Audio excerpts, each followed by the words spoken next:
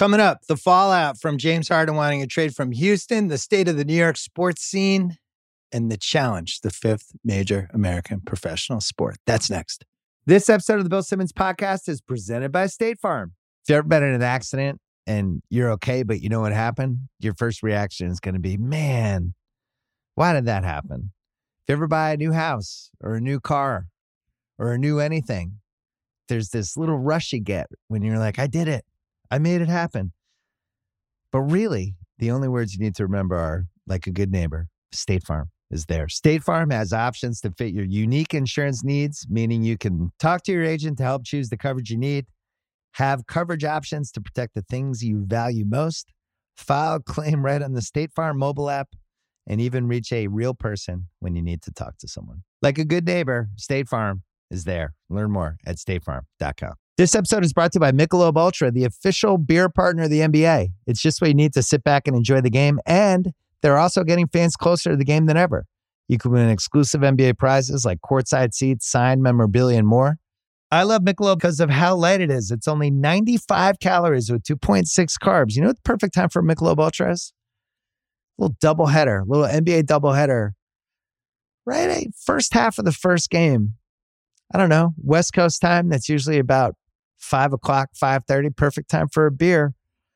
You can do it. Grab a pack to enjoy today. Learn more and enter for your chance to win at michelobultra.com/courtside, LDA 21 and up. We're also brought to you by the Ringer Podcast Network, where I hopped on TV Concierge this week to talk about a show called A Teacher with Mallory Rubin, which is on FX. You can get it on Hulu, and it's a fascinating show. So we broke it down there. I also went on the new Mismatch feed with Kevin O'Connor and Chris Vernon, and we talked about a bunch of NBA stuff heading into the new season that I think is happening. I guess we'll find out.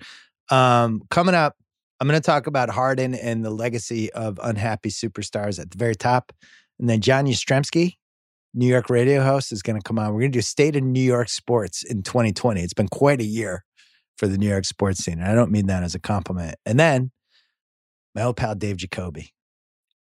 We have something very special planned for the challenge this year. I'll just tell you now, we're recapping every episode on the Ringer Dish podcast. We'll be going up right after the challenge on Wednesday nights, right after it airs on MTV, and we'll put the pod up. It will be on Ringer Dish. Jacoby and I, a reunion. We used to work together way back when. We're going to talk about that and a whole lot more. It's an action-packed podcast. First, Pro Jab.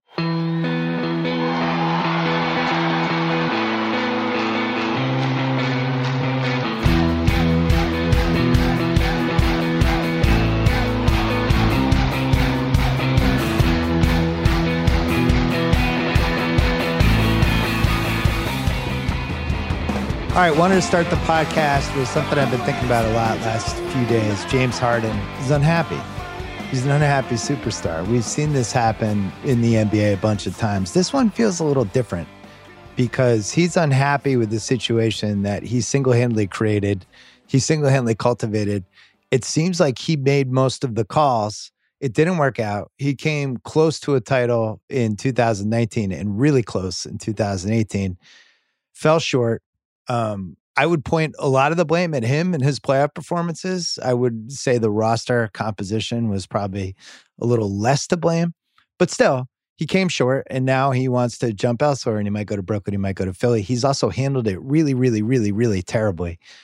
Goes to Vegas right as everybody's convening to start the preseason.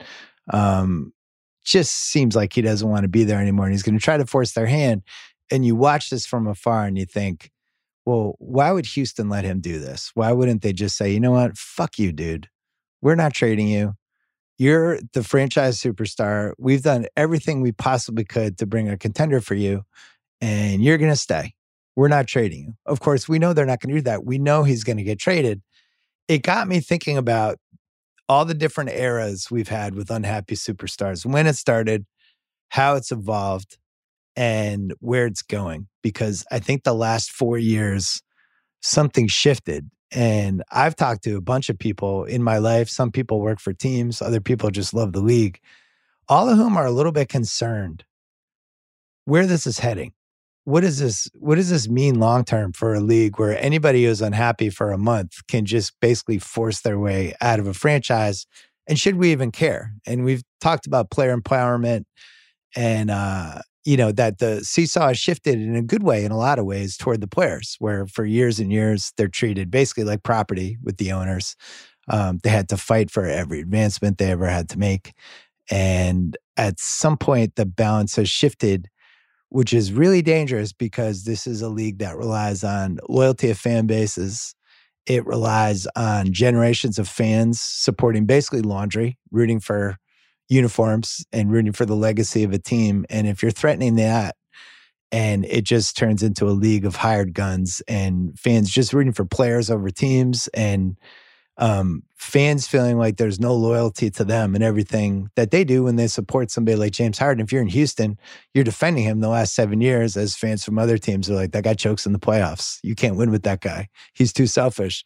If you're a Houston fan, you're like, no, he's our guy. And you're making all your cases. I think the best possible outcome of this would have been Dallas over the course of the 2000s, where Dirk, he wins an MVP, he makes a finals, they come damn close. And then at some point, we all basically decide, he doesn't have what it takes. He's definitely a great star, but he's not somebody you can win a title with. And the Dallas fans are sitting there going, no, this guy's great. This guy's had bad luck. This guy's better than you think he is. And then it all culminates in 2011. They win the title. Dirk outplays LeBron and Wade on the biggest stage possible, leads Dallas to the title. And how much Mavericks fans love Dirk and love that Dallas team and felt a part of it. It wasn't just what happened that year. It was the 12 years that led up to it and Dirk being on the same team. And that's probably the last pure title anyone's ever won. You go through after that, it's, LeBron jumping to Miami. He wins a couple. I guess the San Antonio one. San Antonio is the last pure title, actually, the more I'm thinking about it, just because it was Duncan, Parker, Ginobili, and they built around those dudes. But for the most part, we're not going to see those anymore because with the exception of somebody like Steph Curry, most of these guys are going to jump around. And that's just where we are. The piece about guys being unhappy, I think you really have to look back at NBA history because this is not a new thing. This is not an epidemic of, oh my God, all these guys are jumping teams. This is crazy. The NBA is never like this. The NBA actually has been like this for a long time, for almost 6 decades. There's one wrinkle that's different, which we're going to get to. But I wanted to go quickly give you a little history lesson about the league. So who's the first guy ever who demands a trade, who says, get me the fuck out of here?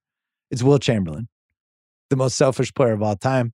You can read my book. I spent multiple chapters eviscerating the myth that he was better than Bill Russell and that this was a guy that people want to play with. As great as he was a nightmare of a teammate and was somebody that they won the title in 1967, one of the best teams ever to that point, maybe the best team. Wilt, a year later, they lose to Boston.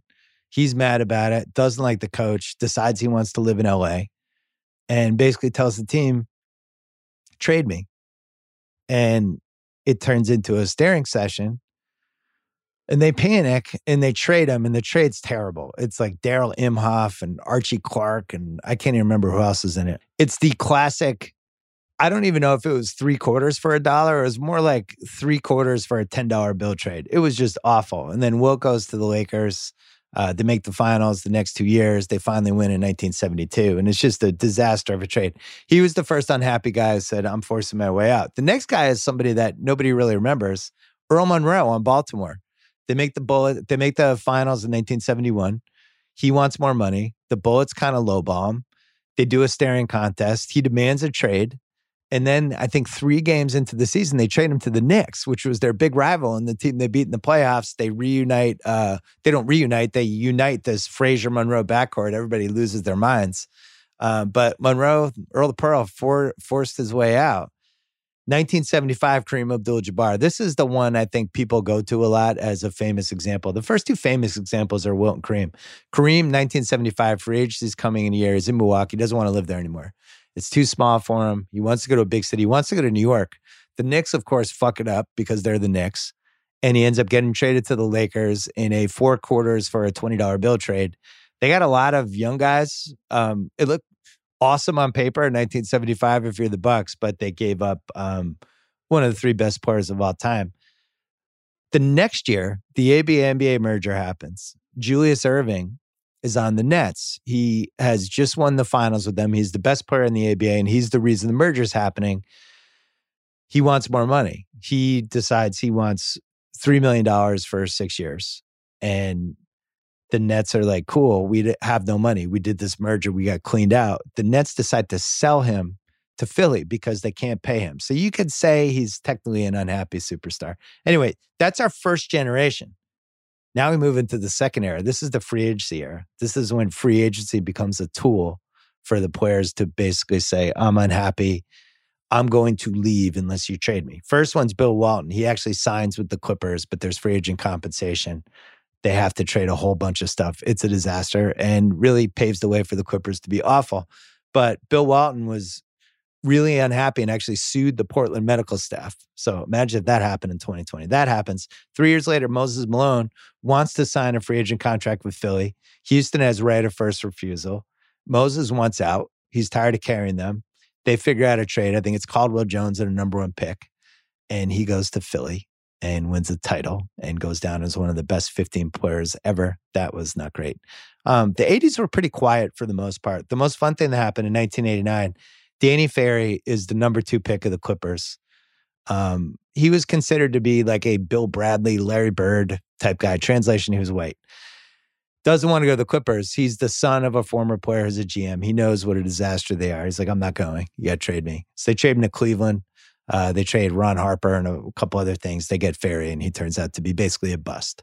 But he pulled the Eli Manning. He created the Eli Manning before Eli Manning. Things are still quiet. We head into 1992. This is an important one. Hakeem Olajuwon. They don't make the playoffs, the 92 Rockets. Hakeem is one of the best players in the league. He has no help. He's played with basically nobody since that 1 year Ralph Sampson was good in 1986. And Hakeem is like, get me out of here. And I remember I was in Boston that summer or that fall, whatever. I think it was that fall when they were really talking about the Rockets might trade him.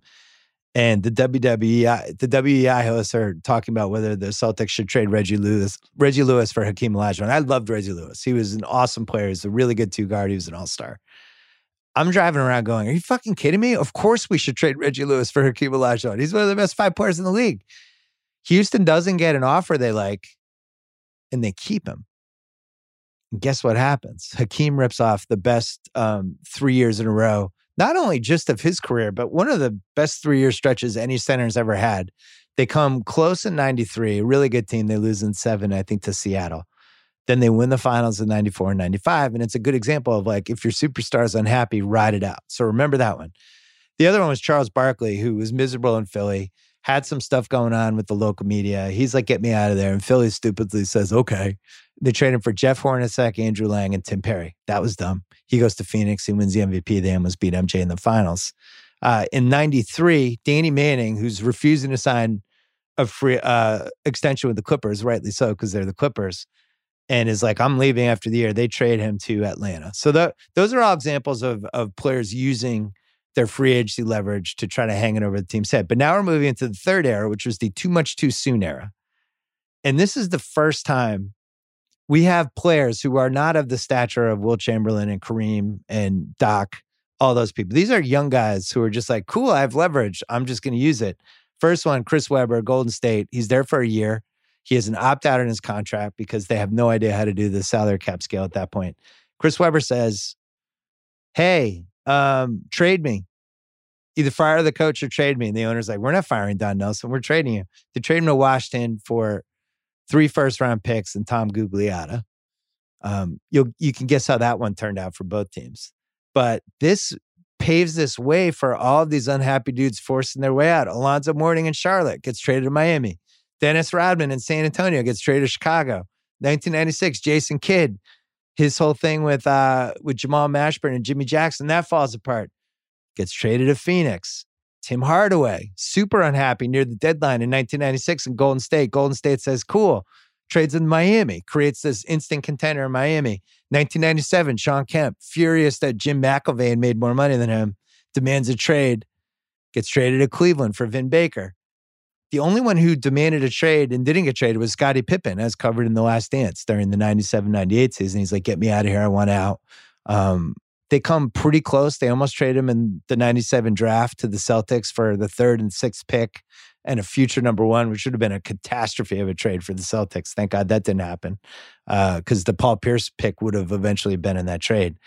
But he ends up not getting traded. So hold that thought. So right now we have 2 guys who demanded a trade. Didn't actually happen. Hakeem, Scottie Pippen.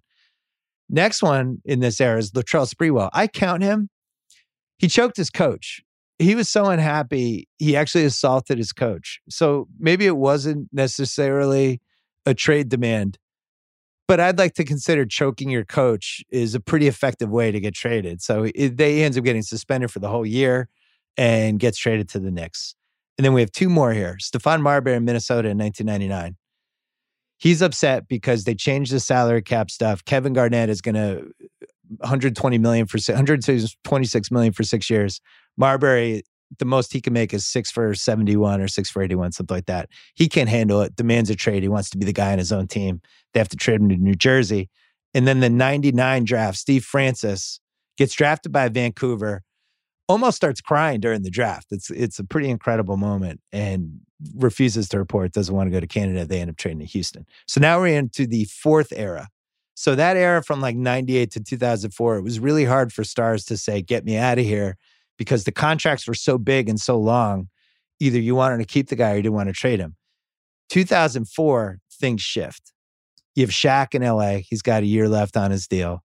They end up trading him to Miami because him and Kobe cannot coexist anymore. They pick Kobe. They trade him to Miami. Guess what? Guess who won the trade? The team that got Shaquille O'Neal. That happens. Baron Davis, who really hadn't won anything in New Orleans, but for the Hornets was not happy there. Charlotte, New Orleans. It was wherever the Hornets were that year. Who cares? But he was on the Hornets, didn't want to play there anymore. They trade him to Golden State for Speedy Claxton and Dale Davis. Good one. Way to go, Golden State. Vince Carter hates Toronto so much and is so mad and is so unhappy. He basically tanks the season until they trade him. And it's pretty indefensible. And I covered it in my book. It was not a good moment for the Vince Carter era. I actually went to a game during that era when he was unhappy, and it was pretty brutal. He was unhappy. I'll leave it at that. They end up trading him to New Jersey in the worst 3/4 for $1 trade, probably in the history of the league. They had to take Alonzo Mourning's contract, which I think they either had to amnesty or buy out. I can't remember. But that trade was so bad, they actually had to take back a bad contract to give up a guy who immediately went to New Jersey and averaged 27 a game. So nice work there. Tracy McGrady, same thing in Orlando. He's unhappy. They can't win. They traded him to Houston for Francis and Mobley. You're not going to believe it, but the team that got Tracy McGrady won that trade. And then Rasheed Wallace in Portland, they were just like, we got to get this guy out of here. They gave him away for a first-round pick to Atlanta. They flipped him to Detroit. So a lot of chaos that year, but the narrative at the time wasn't, oh my God, the player empowerment, they're ruining the league. It was more like, wow, a lot of unhappy guys. What's going on here? Shift to 2007, Kobe Bryant. He's looking at the end of his prime and he freaks out and is basically like, I need out, trade me. And they have a deal in place to send him to Detroit. And I asked him about this when he came in the Grayland Basketball Hour. The story was true. Like it looked like it was going to be Detroit. And Dr. Buss came in off the top rope, the guy who owned the Lakers, one of the best owners of all time. I was like, we're not trading Kobe, cancel. So it was like Rip Hamilton, picks. I forget who else was in it. They end up keeping Kobe. They make the finals. They get Gasol. I should say they stole Gasol. I should say the league gave them Gasol. Kobe makes the finals, wins 2 in a row, and everybody goes, whoa, remember when we almost traded Kobe Bryant? So that's another example of an unhappy guy where the team wrote it out. So I just gave you 3 examples of ride it out. Scottie Pippen in 97, they end up winning the title. Hakeem Olajuwon, they ride it out. They end up winning 2 titles. Kobe Bryant, they ride it out. They win 2 titles. The last one from this era is Jason Kidd, who is past his prime in New Jersey at this point. Asked for a trade, they traded him to Dallas. So there you go. All right, 5th era, Sons of the Decision. So in 2011, this is really where it starts feeling like modern times. We have Carmelo in Denver, Chris Paul in New Orleans, and Dwight Howard in Orlando, all of whom are super unhappy. and they want trades. But now we're covering this in real time in the way that we're starting to cover sports now. Twitter's in place, the whole rumor system, 24/7 sports cycle, First Take, all sports radio stations. It's all in place. Carmelo ends up basically bullying his way to New York when he could have just waited 4 months and signed there because he wanted the extra year of money. So ends up depleting a bunch of their assets so he could go. That was a really, even though they still got the best player in the trade, they could have just waited 4 months, but he fucked them over. Let's be honest. They'd lost Gallinari, they lost Wilson Chandler, they lost Felton, they lost a couple picks. Chris Paul in New Orleans, I don't blame him for wanting out. The league had to take over the team. The NBA owned New Orleans, but he still wanted out, and it turned into a little sweepstakes where the Lakers thought they had him. Clippers jumped in last second. They got him. Stern's legacy was tarnished. That was a barrel of Fs. And then Dwight Howard, who wanted to get traded from Orlando, backed off last second. The rumor was always that he looked at his Twitter replies and his feelings were hurt and he decided to back off. Decided to recommit and then ended up getting traded anyway in 2012. That was the first sign that weird shit was starting to happen here. 2012, Dwight leaves the Lakers, goes to Houston as a free agent. 2014, LeBron jumps from Miami to Cleveland, really kind of blindsides them, but that's free agency. He's entitled to do that. LaMarcus Aldridge goes from Portland to San Antonio free agent. But the unhappy guy during this stretch is Kevin Love in Minnesota, who's putting up big stats on bad teams and wants out. LeBron goes to Cleveland. The doors open up, and all of a sudden, Kevin Love is traded for the Andrew Wiggins pick, and we're off. And then really the end of that era is just guys jumping around free agency. Durant goes to Golden State, Horford goes to Boston, Dwayne Wade goes to Chicago, etc. The sixth era starts 4 years ago, and this is the era that we're all familiar with. And when you see it all laid out, it's kind of alarming. So you have 2017, Hayward jumps from Utah to Boston as a free agent, but we have four unhappy guys who are like, get me out of here. Chris Paul on the Clippers, they can't pay him. The Clippers can pay Chris Paul way more than anybody else in free agency. But Chris Paul says, I want to play in Houston. So the Clippers smartly figure out a deal where they can get some assets back. If they didn't do that, they could have fucked him over. Chris Paul goes to Houston for a giant contract. You know how that played out. Kyrie Irving's in Cleveland. He decides he's unhappy. Still not totally sure what he was unhappy about playing with LeBron James, but he decided he was unhappy. One thing leads to another. The team starts to get worried that if they don't trade him, he's going to get knee surgery and screw them over for basically at least half the season. They decide to trade him to Boston for the poo-poo platter. It's the 8th pick. It's a broken down Isaiah Thomas, Jay Crowder, and some other stuff. Boston gets Kyrie Irving. At the same time, Paul George is in Indiana, and he's decided he's unhappy, even though there's no trail whatsoever of somebody being a contender if Paul George is their best player. I mean, you could say during the year they made the conference finals, well, what about that? I was like, all right, that was, they had like 4 or 5 really good guys. I don't think Paul George is not your franchise guy dragging you to the 3rd round. He decides he's unhappy and shockingly gets traded to OKC, which we did not see coming. So he teams up with Westbrook. And then the other one is Jimmy Butler in Chicago, who's unhappy, a recurring theme with Jimmy Butler, forces a trade to Minnesota. So those are 4 in a year. So we never had that. 2018, LeBron jumps from Cleveland to LA. We also have the Kawhi Leonard saga. He's unhappy. He doesn't like San Antonio. He feels betrayed. We'll never fully know what happened with this one either. He's the only person who's ever turned on Greg Popovich. They end up trading him to Toronto. At the same time, Jimmy Butler, guess what? He's also unhappy in Minnesota. He gets traded to Philadelphia. So now we have 6 in the span of 2 years, unhappy guys. Now we go to 2018. Anthony Davis signs a mega contract with New Orleans. 2.5 years in, he's unhappy. Time for him to leave. I know I'm a franchise player, but I have to actually carry the franchise? Fuck that. I want to go to the Lakers. So he eventually gets traded in the summer of 2019, even though it almost seemed like it was going to happen in February 2019. That same summer, Paul George finds out Kawhi is going to the Clippers, and Kawhi wants Paul George to join him. Paul George has just signed a massive long-term extension to stay in OKC. And he's like, cool. Yeah, that would be cool if we end up on the Clippers together. I'm going to ask OKC for a trade. OKC's like, what? We just made this huge commitment to you. What about the barbecue that Russ had? So now Paul George is in that trade. He leaves. And then Westbrook finds out Paul George is leaving. He's like, all right, well, get me the fuck out of here. And they trade him to Houston. So we have those three. Plus we have Butler jumps to Miami as a free agent. Horford jumps to Philly as a free agent. Durant jumps to Brooklyn as a free agent. Kyrie jumps to Brooklyn as a free agent. Kemba jumps from Charlotte to Boston as a free agent. So a lot of turnover last year. And then 2020, James Harden. So what changed? What is the difference with the last 4 years compared to everything else? I think it's two things. I think first, the contracts are shorter, which the owners really push for because of that time I mentioned from like 1999 through 2005 when you're signing these guys to 6 years, 7 years, and it's just working out terribly for everybody. Half the time you're getting stuck with like this Vin Baker type contract. You're like, oh my God, this thing's got 4 years left. So they did shorter contracts, and they also acquiesced on all these options where it's like, it's a 5-year deal, but the guy's got an option after 4 years, or it's a 3-year deal, but after 2 years he can bounce. So the team is constantly walking on eggshells with their best players. So you have that piece. At the same time, you also have players who I think this generation of guys is much smarter and much more active. Their agents are much better at mobilizing. And the GMs are smart enough to know, I'm going to keep my job if my best guy is happy. Look at Daryl in Houston. He's consulting with James Harden on everything. LeBron, wherever he went, they're always, the superstars get treated differently.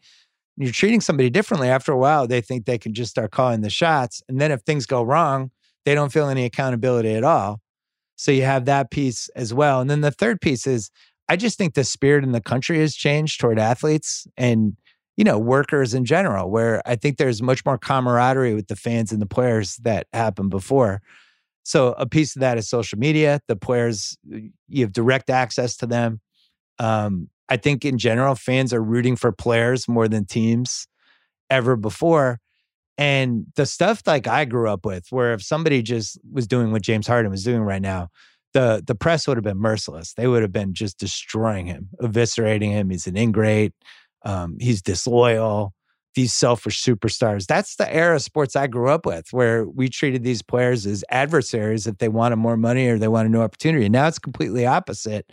Now everyone's supportive of the players almost to a fault. It seems like the seesaw has swung too far the other way. And I think this James Harden thing is the culmination of that, where you have this guy who I think Houston did right for the last 8 years in every respect. They tried to put the best possible teams around him. I'm not defending the new owner because he seems like a jackass. Anyone who can't figure out to keep Daryl, and I know him, the classic new owner syndrome, all that stuff. The Westbrook for Paul throwing in the 2 first picks, that was insane. That trade made no sense, and they had no idea if it was going to work. It was basically Hail Mary. So I'm not defending Houston, but it's weird to me that the players feel no obligation at all to the people that cheered them and supported them. It just doesn't matter to them anymore because they know there's not going to be a backlash. There's no fear at all to basically saying, I'm going to screw over this entire city. Even you think about Chris Webber, when he left Golden State in 94, when he forced his way out, every time he came back for a Warriors game from that point on, they booed him the entire game. And I was lucky enough, I went to a Sacramento Warriors game in 99 where they booed Webber every time he touched the ball. It was 5 years after he left. That was the era where fans acted like that. Fans were a lot more combative, I think, with players. Same thing for Vince Carter. Got booed every time he went back to Toronto for the rest of his career there. Now there's been this weird backlash of like, oh, we got to embrace Vince Carter and all the great times we had in Toronto. And people just kind of gloss over the part that he kind of quit on Toronto that last year he was there.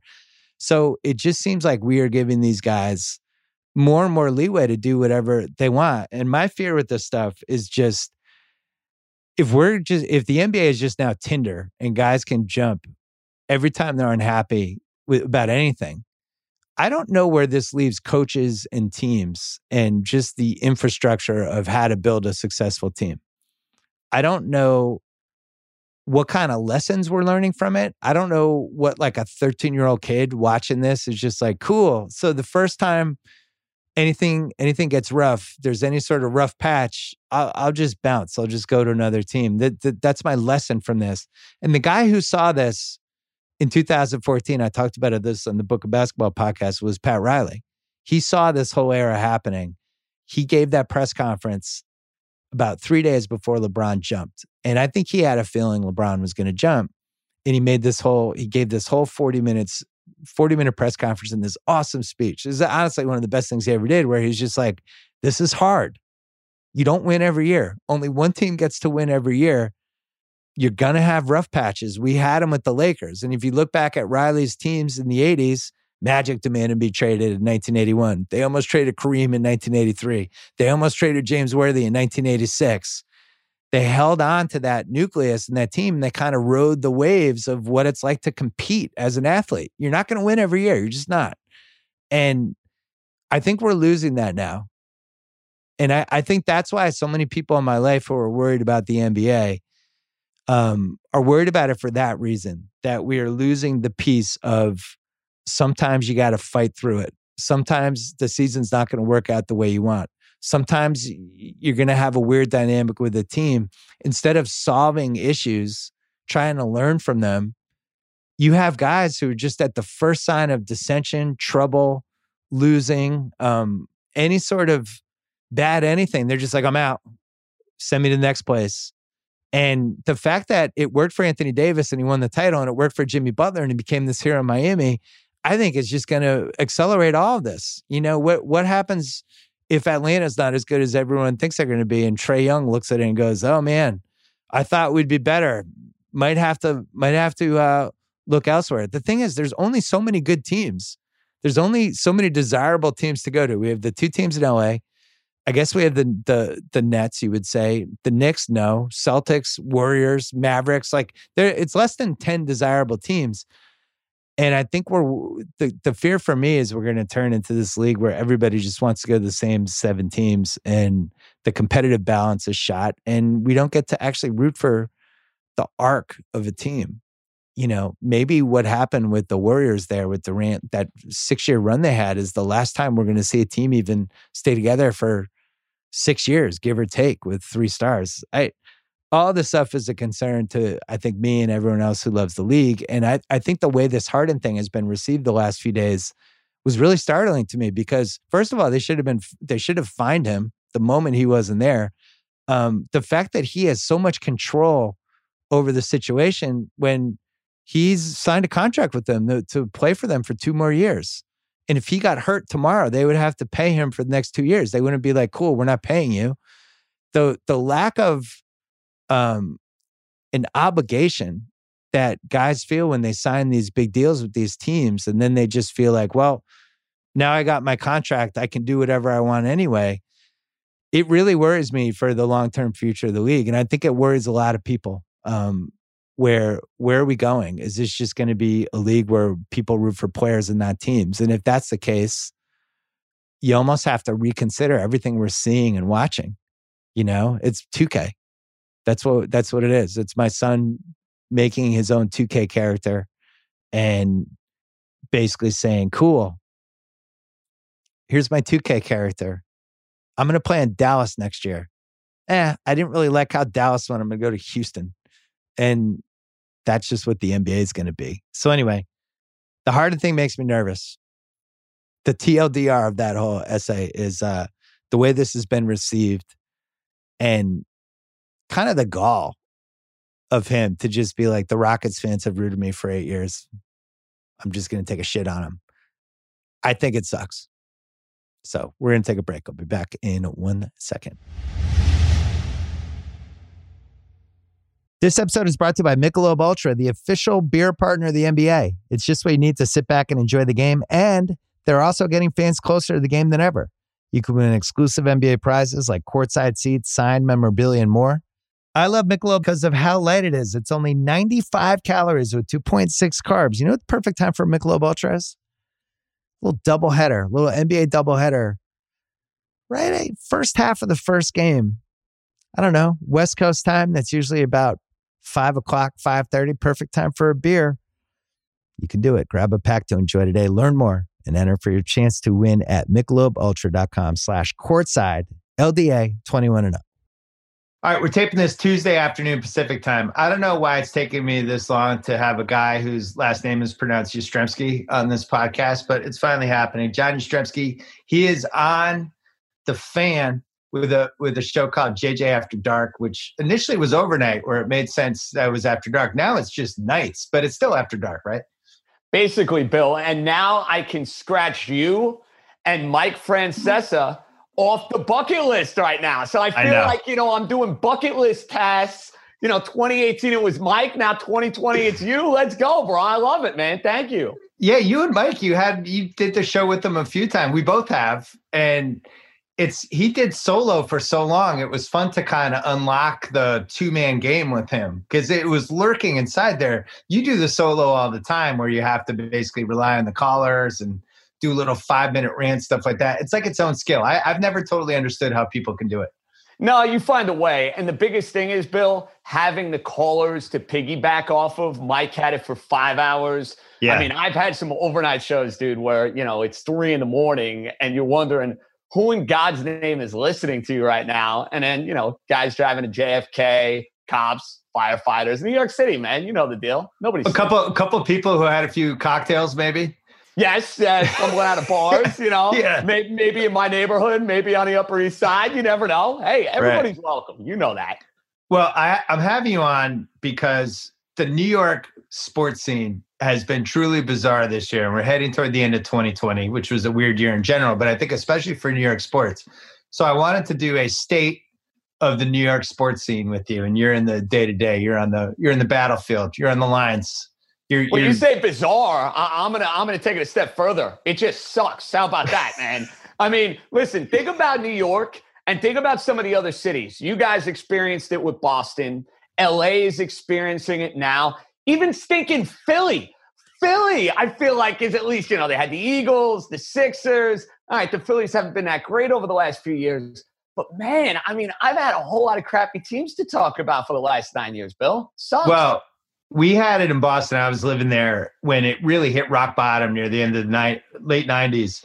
Jerry Callahan, he either wrote a piece or he did it on WI. He dubbed Boston Loserville. And it became a thing. And it was like, we got to the point where when Ray Bork went to Colorado and he won the Stanley Cup, we were all in bars, like rooting for the Avalanche. Like that's how low it got. And then the Patriots happened in 2001 and everything flipped. New York, I don't know if New York is that rock bottom because the Yankees are always relevant. They're going to spend a lot of money. But if you look at the totality of it and you figure the amount of money these teams have to spend, you have 2 teams in each sport. It's kind of unbelievable that none of them are like a lockdown championship contender. Well, think about it, right? Ownership in New York has been such a disaster for about 3 of the teams. The Mets, all those years with the Wilpons. Now it feels like it's a dawning of a new age with Cohen coming in. It's like having Bobby Axelrod apparently own the team, which scares the living daylights out of me as a Yankee fan. We'll get to that, I'm sure. The Johnsons with the Jets have stunk. And then your buddy, your good friend, Dolan with the Knicks. Think about this, Bill. I grew up as a kid and every April, May, it was Ewing, it was Sprewell, it was Larry Johnson. Now I look at my 18-year-old cousin or even, my sister. They don't know what that is like. For anybody who's under the age of 24, all they know is the Knicks being the biggest joke in all sports. Let's call it like it is. They have been the biggest joke, I think, in sports, for the last 7 years, 8 years? Am I crazy to say that? Oh, man.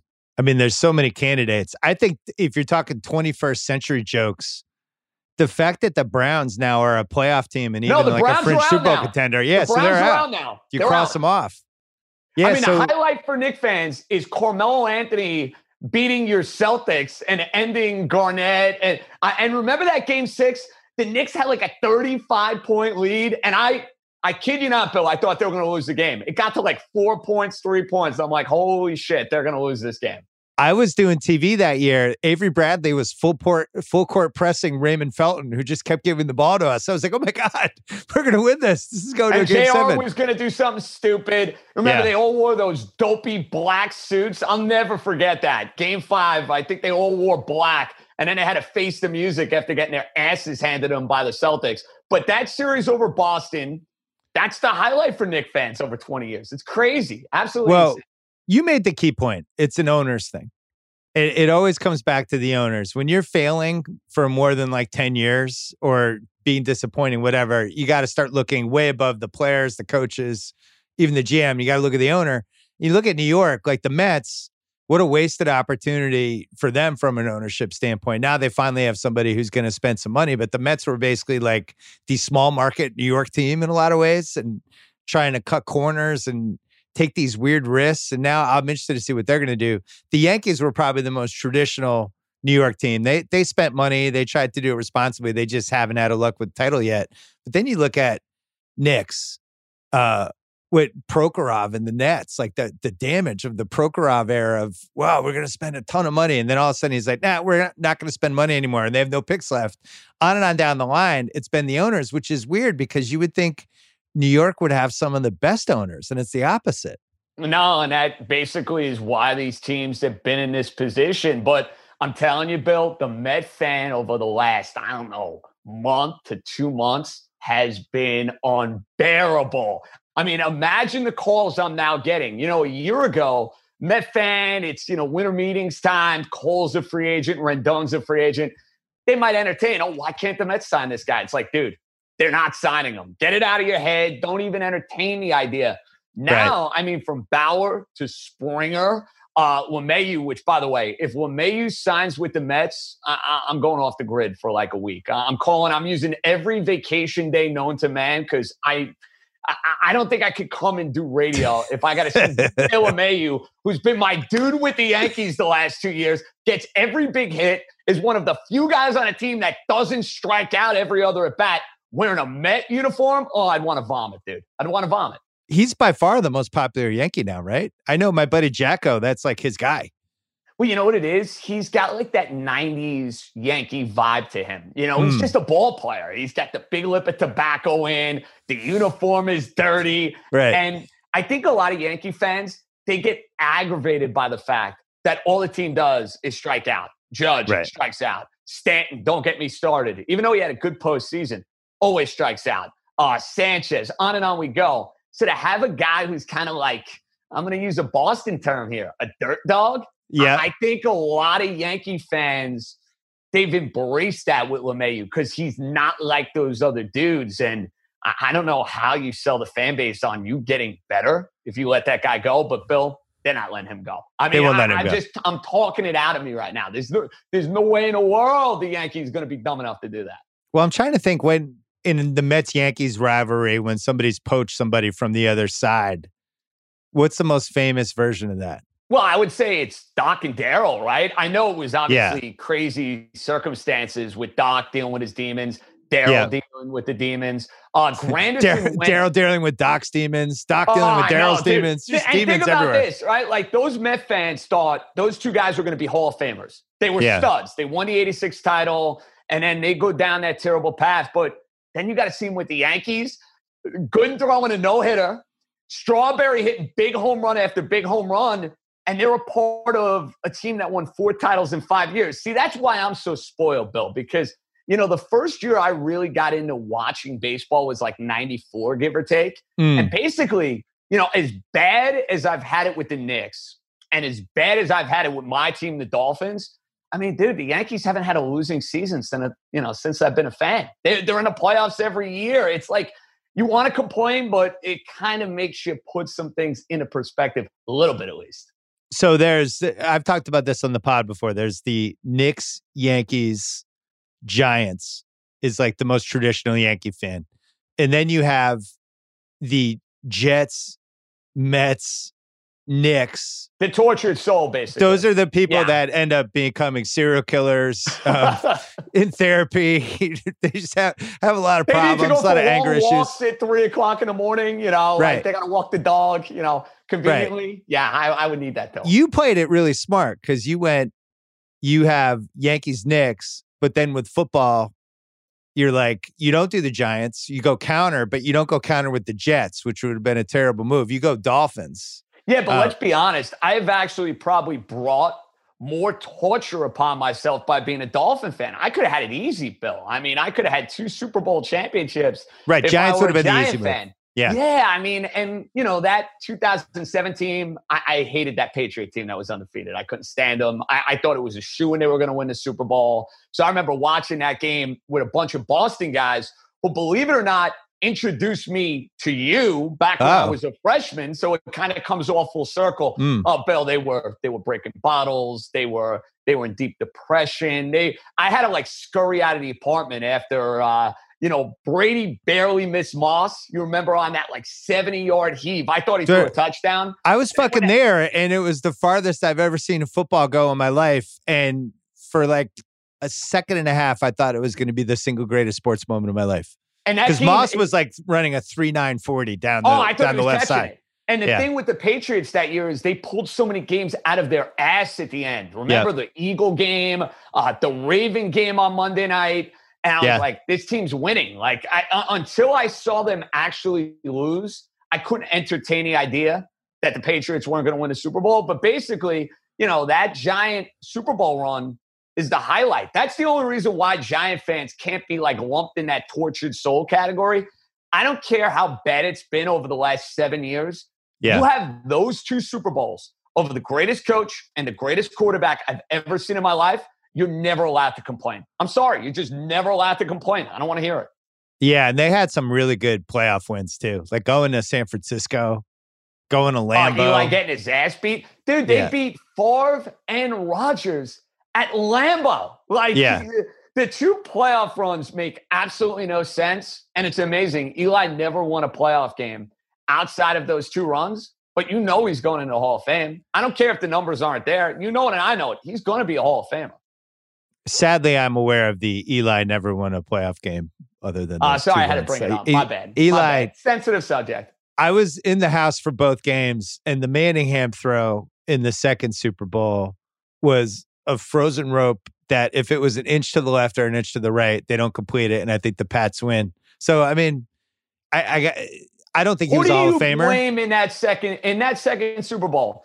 Did you put more blame on Welker or on Brady? I forget what you said on the pod many moons ago. No, I thought Brady threw a bad. Welker was wide open and Brady threw a bad pass. Yeah, I agree with you. It was a crappy. I was actually where Welker caught it was close to where we were sitting, so I had a really good angle on it, and he was wide open. They forgot to cover him, and Brady just kind of missed him. That one, the 07 one, doesn't bother me as much because I think the Pats got outplayed and the Giants. Really? See, I'm surprised by that. Because of the perfect season. See, in 11, I agree with you. The Giants outplayed them in that 07 Super Bowl.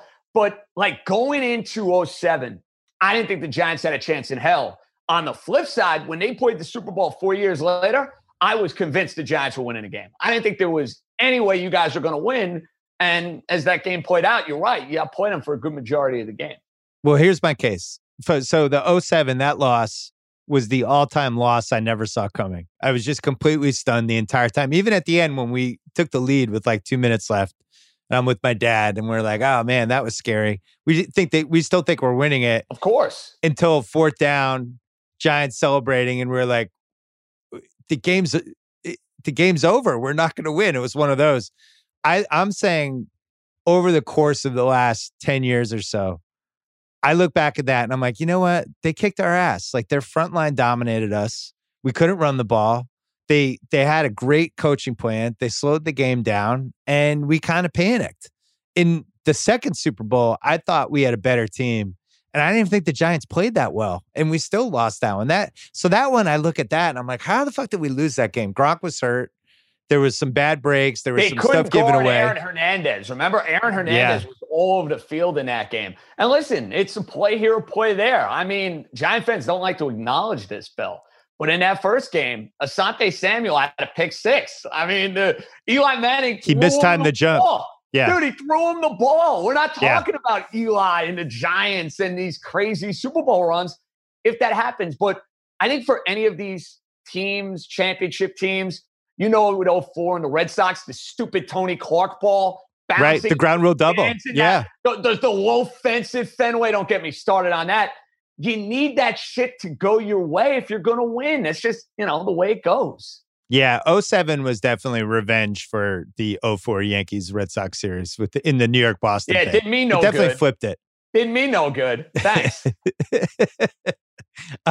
We're going to take a break, and when we come back, you're going to do your State of the New York Sports end of 2020 power rankings from 1 to 8. I like this. All right. I like this. We'll be back 1 second.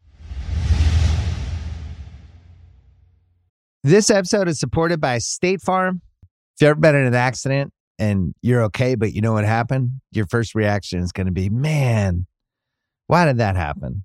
If you ever buy a new house or a new car or a new anything, there's this little rush you get when you're like, I did it. I made it happen. But really, the only words you need to remember are, like a good neighbor, State Farm is there. State Farm has options to fit your unique insurance needs, meaning you can talk to your agent to help choose the coverage you need, have coverage options to protect the things you value most, file a claim right on the State Farm mobile app, and even reach a real person when you need to talk to someone. Like a good neighbor, State Farm is there. Learn more at statefarm.com. This episode is brought to you by LinkedIn. Closing the deal can be a real challenge sometimes. Like, remember when the Celtics, once upon a time, could have traded Kevin McHale for Sam Perkins and Detlef Schrempf to Dallas? It became a big what if because it would have made the Celtics younger, it would have made them better, but they also would have broken up the big three. They would have broken up Bird and Parrish and McHale. So would we have won the title if we did that trade? Probably not. I'm kind of glad they kept Kevin McHale, but, we lost out on a chance to really get younger. Another place where it could be a struggle to get a win, not just with trades, B2B selling. But luckily, you can use LinkedIn Sales Navigator. It's a sales intelligence platform that helps you target the right customers to drive revenue and grow your business so you can start selling like a superstar. Maybe Detlef Schrempf would have become a superstar in the Celtics. We'll never know. Try LinkedIn Sales Navigator now with a 60-day free trial at linkedin.com/Bill Simmons. All right. We're back. We're going to do it. So who owns New York right now as we head to the end of 2020? And we'll say that this is an evaluation based on the following things. Okay. Local interest, amount of fans, of a general feeling you have from doing shows 5 days a week, from what callers are interested in. And I would say this is a key category, appeal to people 20 and under. If you're a fledgling New York sports fan, where are you gravitating? Who are you gravitating to? So we're closing 2020 with those four kind of categories kind of guiding us. Who is number one right now? It's got to be the Yankees. Okay. It's got to be the Yankees. I mean, not only from a success level, you walk around town, what do you see? You see Yankee hats. You see Aaron Judge shirts. You see Yankee jackets. Their attendance is through the roof. And they're good. They're going to drive conversation because 12 months a year, fans are thinking about how they can potentially go and win a title. Now, I think my number two choice is probably going to surprise you a little bit. It's the Mets, Bill. And I'm going to tell you why it's the Mets. Yes. I was not expecting that. Okay. Bro, you got to hear me out on this. From what I do 5 days a week, the passion, the interest level, and just the emotions and all the craziness that Met fans bring to the table, I deal with it on the radio station all the time. They make a dumb trade. I have jam lines. They have been kind of teetering on being super relevant, and then they go right back in the tank. I mean, they were in the World Series 5 years ago. And when they were in the World Series, I mean, the Mets, they were dominating. I mean, Harvey, Syndergaard, pitching. And I think it speaks to the incompetence that is the Knicks, because I'm telling you, Bill, I did radio 2013, that year we were talking about, when the Knicks finally won a playoff series and they made it in the second round. If the Knicks were ever good, they'd be number one on the list. But because they have been so bad, and from a talking point standpoint, what is there to say about a lot of these games? I mean, their season is, let's be honest, NBA starts in 3 weeks? Their season is over in 2 weeks. Their season is over. There's not going to be meaningful second half basketball. I'm not going to be starting the shows in March talking about a Knick Raptor game. Nobody's going to care because the team is terrible. What about the Kentucky East thing? Yeah, you basically listen, the can I grown get up Kentucky guys East where I get like Anthony Davis or I Devin get Tyler Booker. Hero? Yeah. I'm getting Kevin Knox and I'm getting the kid they took in the back half of the first round. I get the Kentucky leftovers. I get the right. scraps. I get the you bread. get the Kentucky JV. Yeah, basic. Not all even. Right, so you have Yankees 1. The Mets 2, I think, is an interesting one. We should talk about that quickly because you just saw the Dodgers win the World Series. When a lot of the stuff I was writing for Page 2 in the 2000s, especially in the early 2010s, was about tortured fans, tortured fan bases. It was a big thing. 2004, I wrote a million Red Sox columns. And then we saw over the course, basically from when the Red Sox won all the way through to when the Cubs won in 16, all of these fan bases or cities scratched it off, right? Scratched off the torture.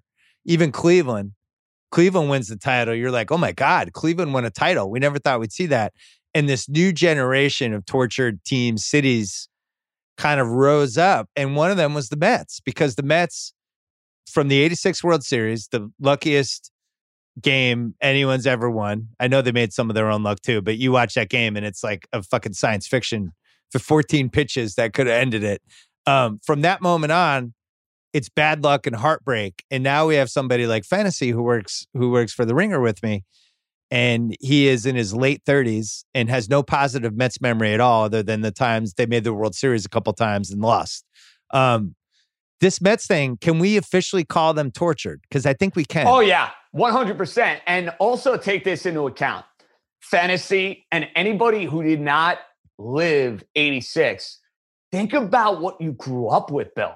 Yeah. You grew up as like the ugly stepsister as the Yankees with Jeter and Bernie and Mariano.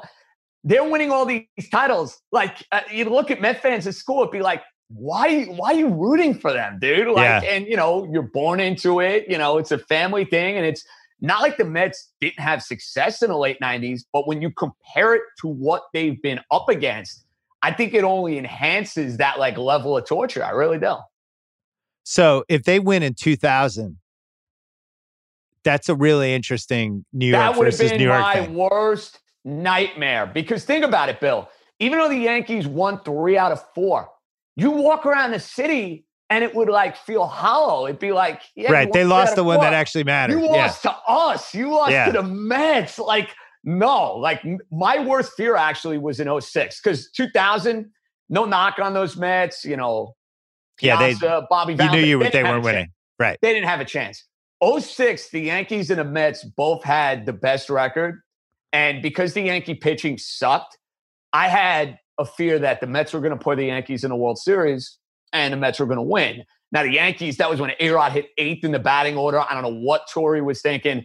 They lost. I blacked out. I'll never forget. That was my freshman year of college. They couldn't hit Kenny Rogers and Jeremy Bonderman.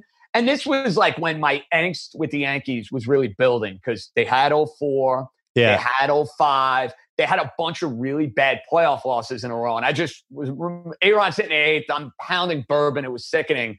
And the Mets later that night beat the Dodgers to go to the NLCS. And I was like, it's happening. They're winning the World Series. Just own it.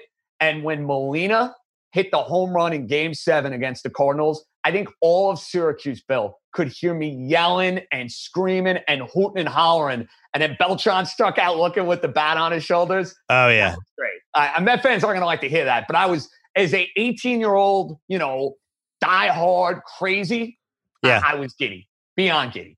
So you have Mets second, and there's real optimism now because they have an owner who's like, I'm going to do this correctly. I'm going to spend the right amount of money. They're going to spend a shit ton of money.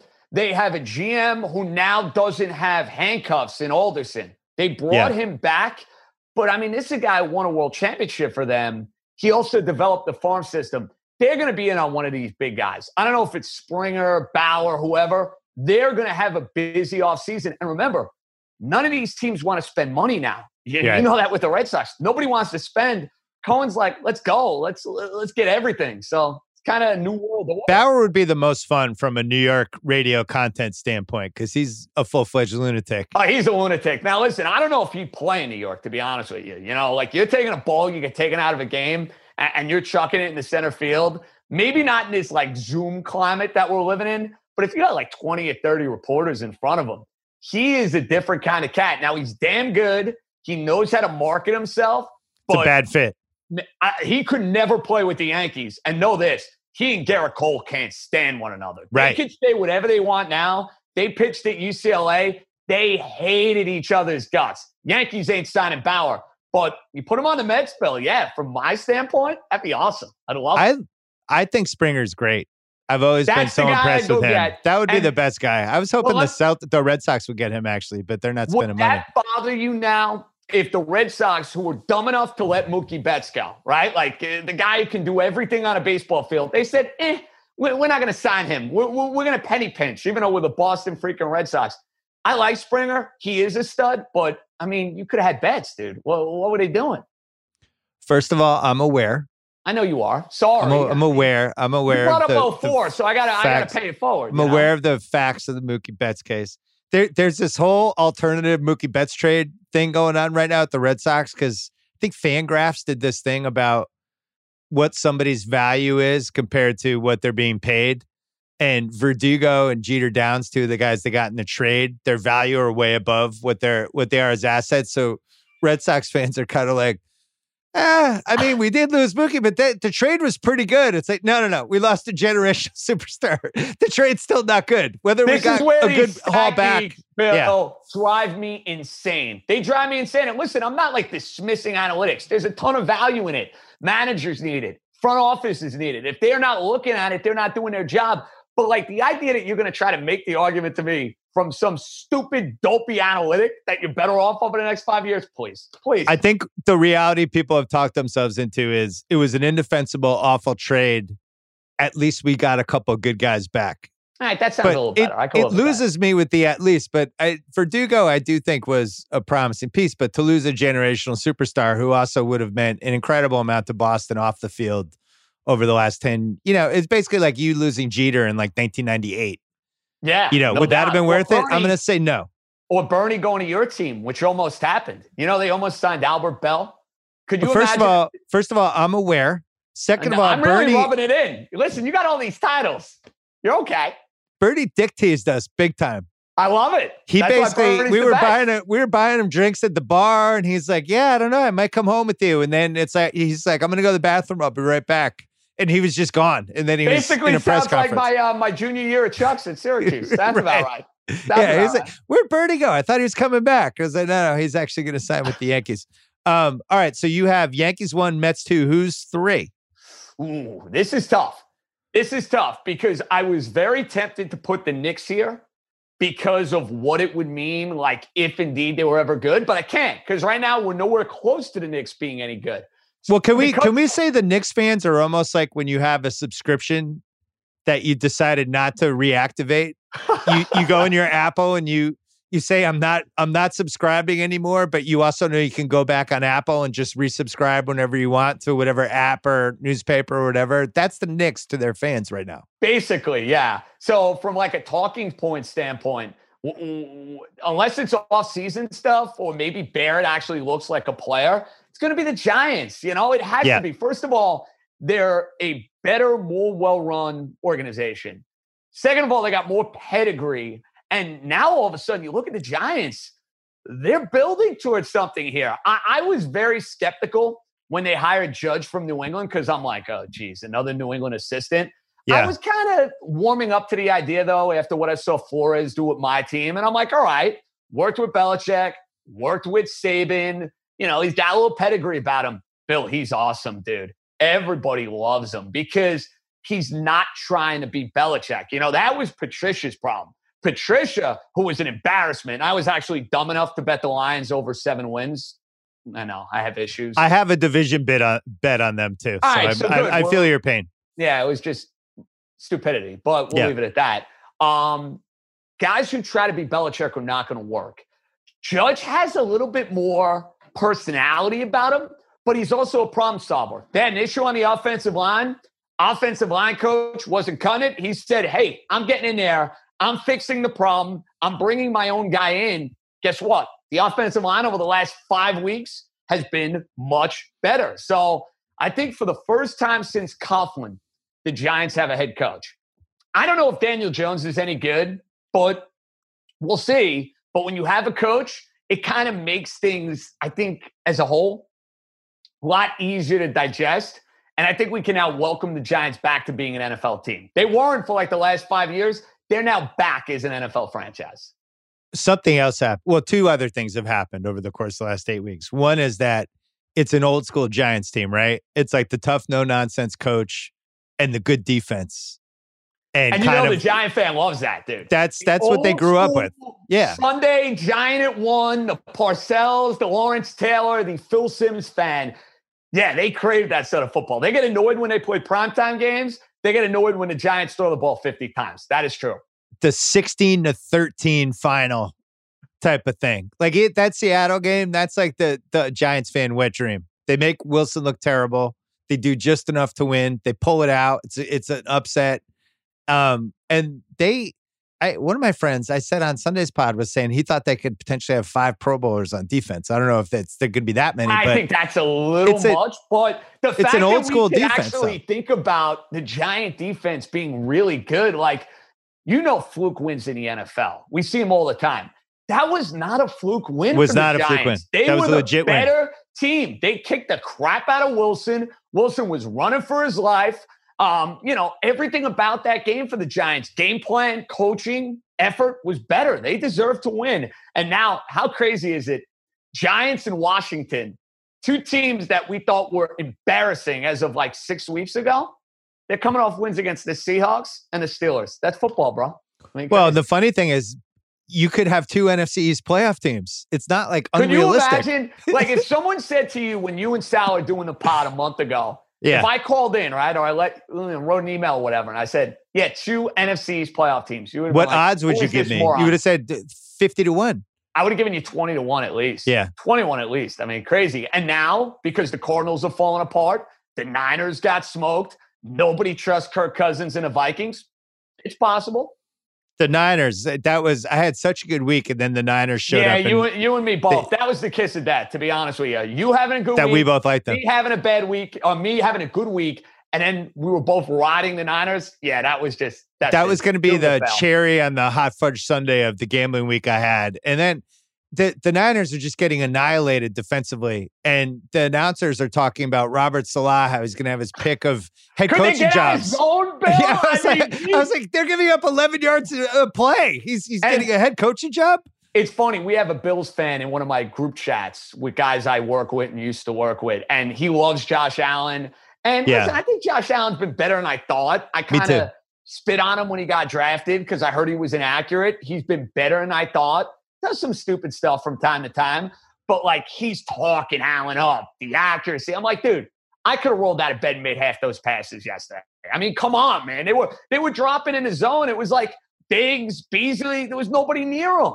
Why? I never understand why they didn't have like 8 defensive backs out there. They literally couldn't stop anybody. I don't know what they were doing. But anyway, one other thing in the Giants. I talked about this on Sunday, but we got to mention it just because you know more than anybody. There's a chance it's Giants-Tampa in round 1. Wouldn't that be fun? The trilogy, the Brady versus the Giants. And tell my audience what would happen to the Giants fans during the week leading up to the Brady playoff First game. of all, to be honest with you, Bill, from my standpoint, it would become insufferable because anytime the Giants take on the Patriots or take on Tom Brady, here's what I hear all the time. We own the Pats. Right. We own Brady. We're going to win. Even though the Giants put some teams on the field against New England over the last few years that had no chance, you had to like kind of entertain it on the air because it's like, they kind of have a point. They did beat them in 2 Super Bowl games, even though these teams, rosters, whatever, are drastically different. Yes, Giant defense, if it's balling out and they're playing well, and you see Tommy Boy struggling with that pass rush. I mean, we saw it in the Rams Monday night game. That cost me a few bucks. We saw it against New Orleans. That cost me a little bit more because I feel like I bet on the Bucs and I bet on the Colts every single week. Yeah, the Giant fan will absolutely be thinking we can stick it to Brady one last time and send him packing. So someone like you who might not be rooting for Brady this year, you're going to have no choice. I know you're getting back in the Brady bandwagon for one more week. You can't root for the Giants there, Bill. There's no way. here's what I root for: the teams I picked. So yeah, you're rooting for your bet. If I have to do Giant, if it's Giants plus 7.5, and I talk myself into that and the plus 290, and I'm just like I'm all in on the Giants upsetting Tampa, I will root for it and ignore the Giants fans after. You know, it's crazy. I didn't think an NFC East team would be in a position where they're an underdog by less than a touchdown. It's kind of getting to that point. I mean, Tampa, I need a big bounce back this week against Minnesota, but from the Giant angle, yes. I think if there's one team the Giant fan would love to see in the playoffs because of the storyline, it's Tampa. 100%. It would be unbelievable. It's 100%. too bad. It's too bad they lost Barkley for a variety of reasons. Mainly, he was so much freaking fun to watch. But it would have been. This is the type of team that would have been like the dream Barkley team, right? Where it's like running defense, good coach. Well, and now I want to see what Barkley can do with this team. Now, Bill, I hated the pick. When they made the pick, that was like material for me for like years on radio. Now, as it turns out, I would have recommended they took Sam Darnold from the New York Jets, which, as we know, is not looking too good right now. Yeah. But I just don't ever understand the idea of taking a running back at 2 when you don't have a complete team, right? Like the Giants were not a running back away from being, a legit playoff team, a Super Bowl contender. That's why I've been screaming for years that Gettleman should get fired. And now a guy who's been roasting Gettleman, rightfully so, now I kind of got to eat a little crow this year because every move he made in the offseason, Leonard Williams, Blake Martinez, Bradbury from Carolina, who's been a stud. Yeah. Your buddy Logan Ryan. Logan Ryan has really helped the Giants. And nobody wanted to sign him. He was sitting there for weeks. Well, and I think it was like a money thing, number one. And I do think he wanted to play in New York because I think he's a Jersey guy, went to Rutgers. So I feel like there was that tie in there. Thought he was going to go to the Jets. He ends up going to the Giants. Good decision. Very good decision. All right. We're going to take one more break. Coming back, we'll rush through. It gets grim with these next 5 Very teams. grim. Yeah. One break.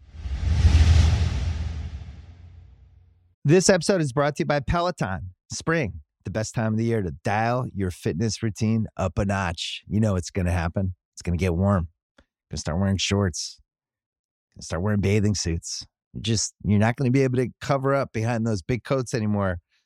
Also, it's nice outside. Get outside, do stuff. Or if you don't have time to get outside, I got Peloton for you. Whether you have 5 or 60 minutes, Peloton's workouts were made to challenge you. Classes like boot camps, full body strength, boxing, marathon training are created to grow your skills or push you to improve in what you already excel in, and you won't feel bad about not being outside. Peloton's expert coaches, challenging classes, and nonstop vibes will keep you coming back for more. Get a head start on summer with Peloton at onepeloton.com. All right, we're back. We have 5 teams left in the power rankings. So far, you have Yankees 1, Mets 2, Giants 3. I got to be honest. I thought Giants were going to be 2. So I'm already surprised as we unfold here. Who do you have at number 4? Ooh, number 4. I'm throwing the Knicks there. Okay. Legacy pick. It's a legacy pick. And maybe this is like a little bit of wishful thinking on my part that like at some point in my life, they're going to be relevant. I mean, it may never happen. But if indeed it does, Bill, no matter what these rankings may be, cross them off, get rid of them. If the Knicks get good, they will be the number 1 team in town. And I don't even think it will be close. That's how thirsty the Knicks fan is. Like, think about Jeremy Lin, right? Like, Jeremy Lin was like, Knicks fans didn't know what to do with themselves. Amari for a half year. And I'll never forgive the Knicks, by the way, that amnesty. They should have given it to Stoudemire. They could have had Chris Paul. Now, does that team win? Do they beat LeBron? Probably not. But they're going to the playoffs at least 4 or 5 years in a row. You'd have to figure. It's way more relevant. Even whoever they get instead of the Tyson Chandler, the amnesty Billups, all of it was insane. I remember writing about it at the time, like, this is insane. You can't do this unless you're guaranteeing yourself a title, which they weren't even close to. But that's why they've been the Knicks for the last 20 years. How bored would you have to be on like a Thursday night show in March to do the Could Giannis Come to New York segment? Oh, jeez. Like, would the New York fans would just reject something? it like a kidney transplant? Like, it's so unrealistic. You know, like the Mike hand wave? That would be a hand wave because I'm sick of it, dude. Like, how many times, and I even got suckered in. This was the last time for me. I got suckered in that Durant and Kyrie, who I can't stand, by the way. I'm actually glad he's not a Knick. He is the absolute worst. If he was playing for the Knicks, he doesn't realize how bad it would be. I mean, $40 million, not talking in the media. Must be nice. I wish I had that problem. Right. But I was suckered into the idea that both of those guys are going to be Knicks. The minute they signed with Brooklyn, I said, that's it. No more of this. Well, will the Knicks sign so-and-so? I'm done until I actually see it happen. I'm done. Yeah, it's Davis. I think they would have maybe had a chance on if the Lakers thing had gone badly. Just because of the Kentucky stuff. Because they clearly have all this Kentucky DNA. Now it's done. It's a wrap. He's not leaving LeBron. Why would And then Booker would be the other one to watch, but Phoenix has made all these moves to turn themselves into a contender, and that's probably not happening either unless that goes badly. Like Chris Paul gets hurt. Who knows? There's a world in which Phoenix is super disappointing, and the Booker thing might open up in 4 months, but we'll see. All right, so you got Knicks 4. I agree with that. Who's 5? Got to go Jets 5. It's got to be Jets 5. And listen, they're the second football team in town. Not by much. I mean, I think it's a pretty even, 55-45 type of split. The Jet fan is very loud, though, and they are very tortured. And you lump them in to the Knick fan. You lump them in to the Met fan, and their fortunes could potentially change in about a month if they find out number 1 pick is theirs. Lawrence is not going to leave. He's dialed into the idea of coming to New York, which he should be. I mean, New York, Jacksonville, does it really make a difference? If you're that good, you got to do it because of the injury stuff. You have to. Yeah, you can't go back to school. And I don't see him pulling like an Eli Manning, John Elway power play. I feel like that never happens anymore. Like everyone said last year, Joe Burrow was going to do that. Didn't happen. So I think if Lawrence comes to the Jets, they get the right coach. All of a sudden, their future, which right now looks as bad as can be, can kind of change on a dime. And the funniest thing is the Jets fans are listening to this going, A, we'll get the number 1 pick, and then Lawrence will be like, I'm not coming. Or B, he'll pull Peyton Manning. Right, he'll pull Peyton Manning. Or B, he just gets hurt in the first month and a half and has an injury-plagued career. And it's like, oh my God, why didn't this guy make it? Well, I can't even fault them because that's what they've seen their entire life. So, I mean, from that standpoint, am I going to try to talk them out of it? No. Yeah, it's interesting because Red Sox fans, which were, I think, tortured as much as just about anybody, we were always weirdly hopeful. That was the weirdest thing about Red Sox fans. It was always like we would get kicked in the nuts. You'd go curl into a ball and stare at a wall for 2 months and then come back being like, all right, if we just get this guy, this could be the year. And so we would talk ourselves back into it. You bought into every Jose year. Canseco. Jack Clark, you going down the line. Jets fans have hit a point where they're just like, we're fucked. The worst is always going to happen. There's no way out. It's like they're in a maximum security prison. Well, if you think about it too, they've seen more success than maybe than they want to admit. NFL. Yeah, they were in back-to-back AFC title games. Right. Parcells got them the relevance. Herm took them to the playoffs a bunch. Like, Bill, I have not seen my team in my lifetime in an AFC title game. So when I hear the Jet fan complain, it's like, guys, honestly, it's bad, but you could have it worse. Be a Bills fan. It's because they're usually also Knicks fans and Mets fans. I think it ties into this malaise. Does. It's this web of torture. That's what it is. So the most fun thing would be if they got the number 1 pick and Lawrence said he didn't want to play there, but then eventually decided to play there, but you got 2 months out of, fuck this guy.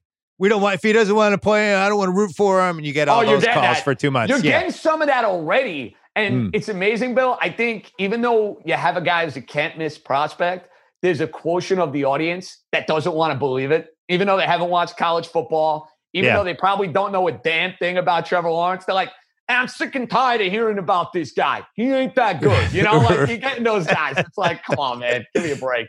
All right, so who's 6? Wow, 6. Rangers. Okay. Rangers. We could gloss over them. Who's 7? So the Nets are 7th? Yes. Bill, they're the second basketball team in town. I don't care if they have Durant and Irving. Like, I'm thinking about it from my standpoint. Our station has the Nets.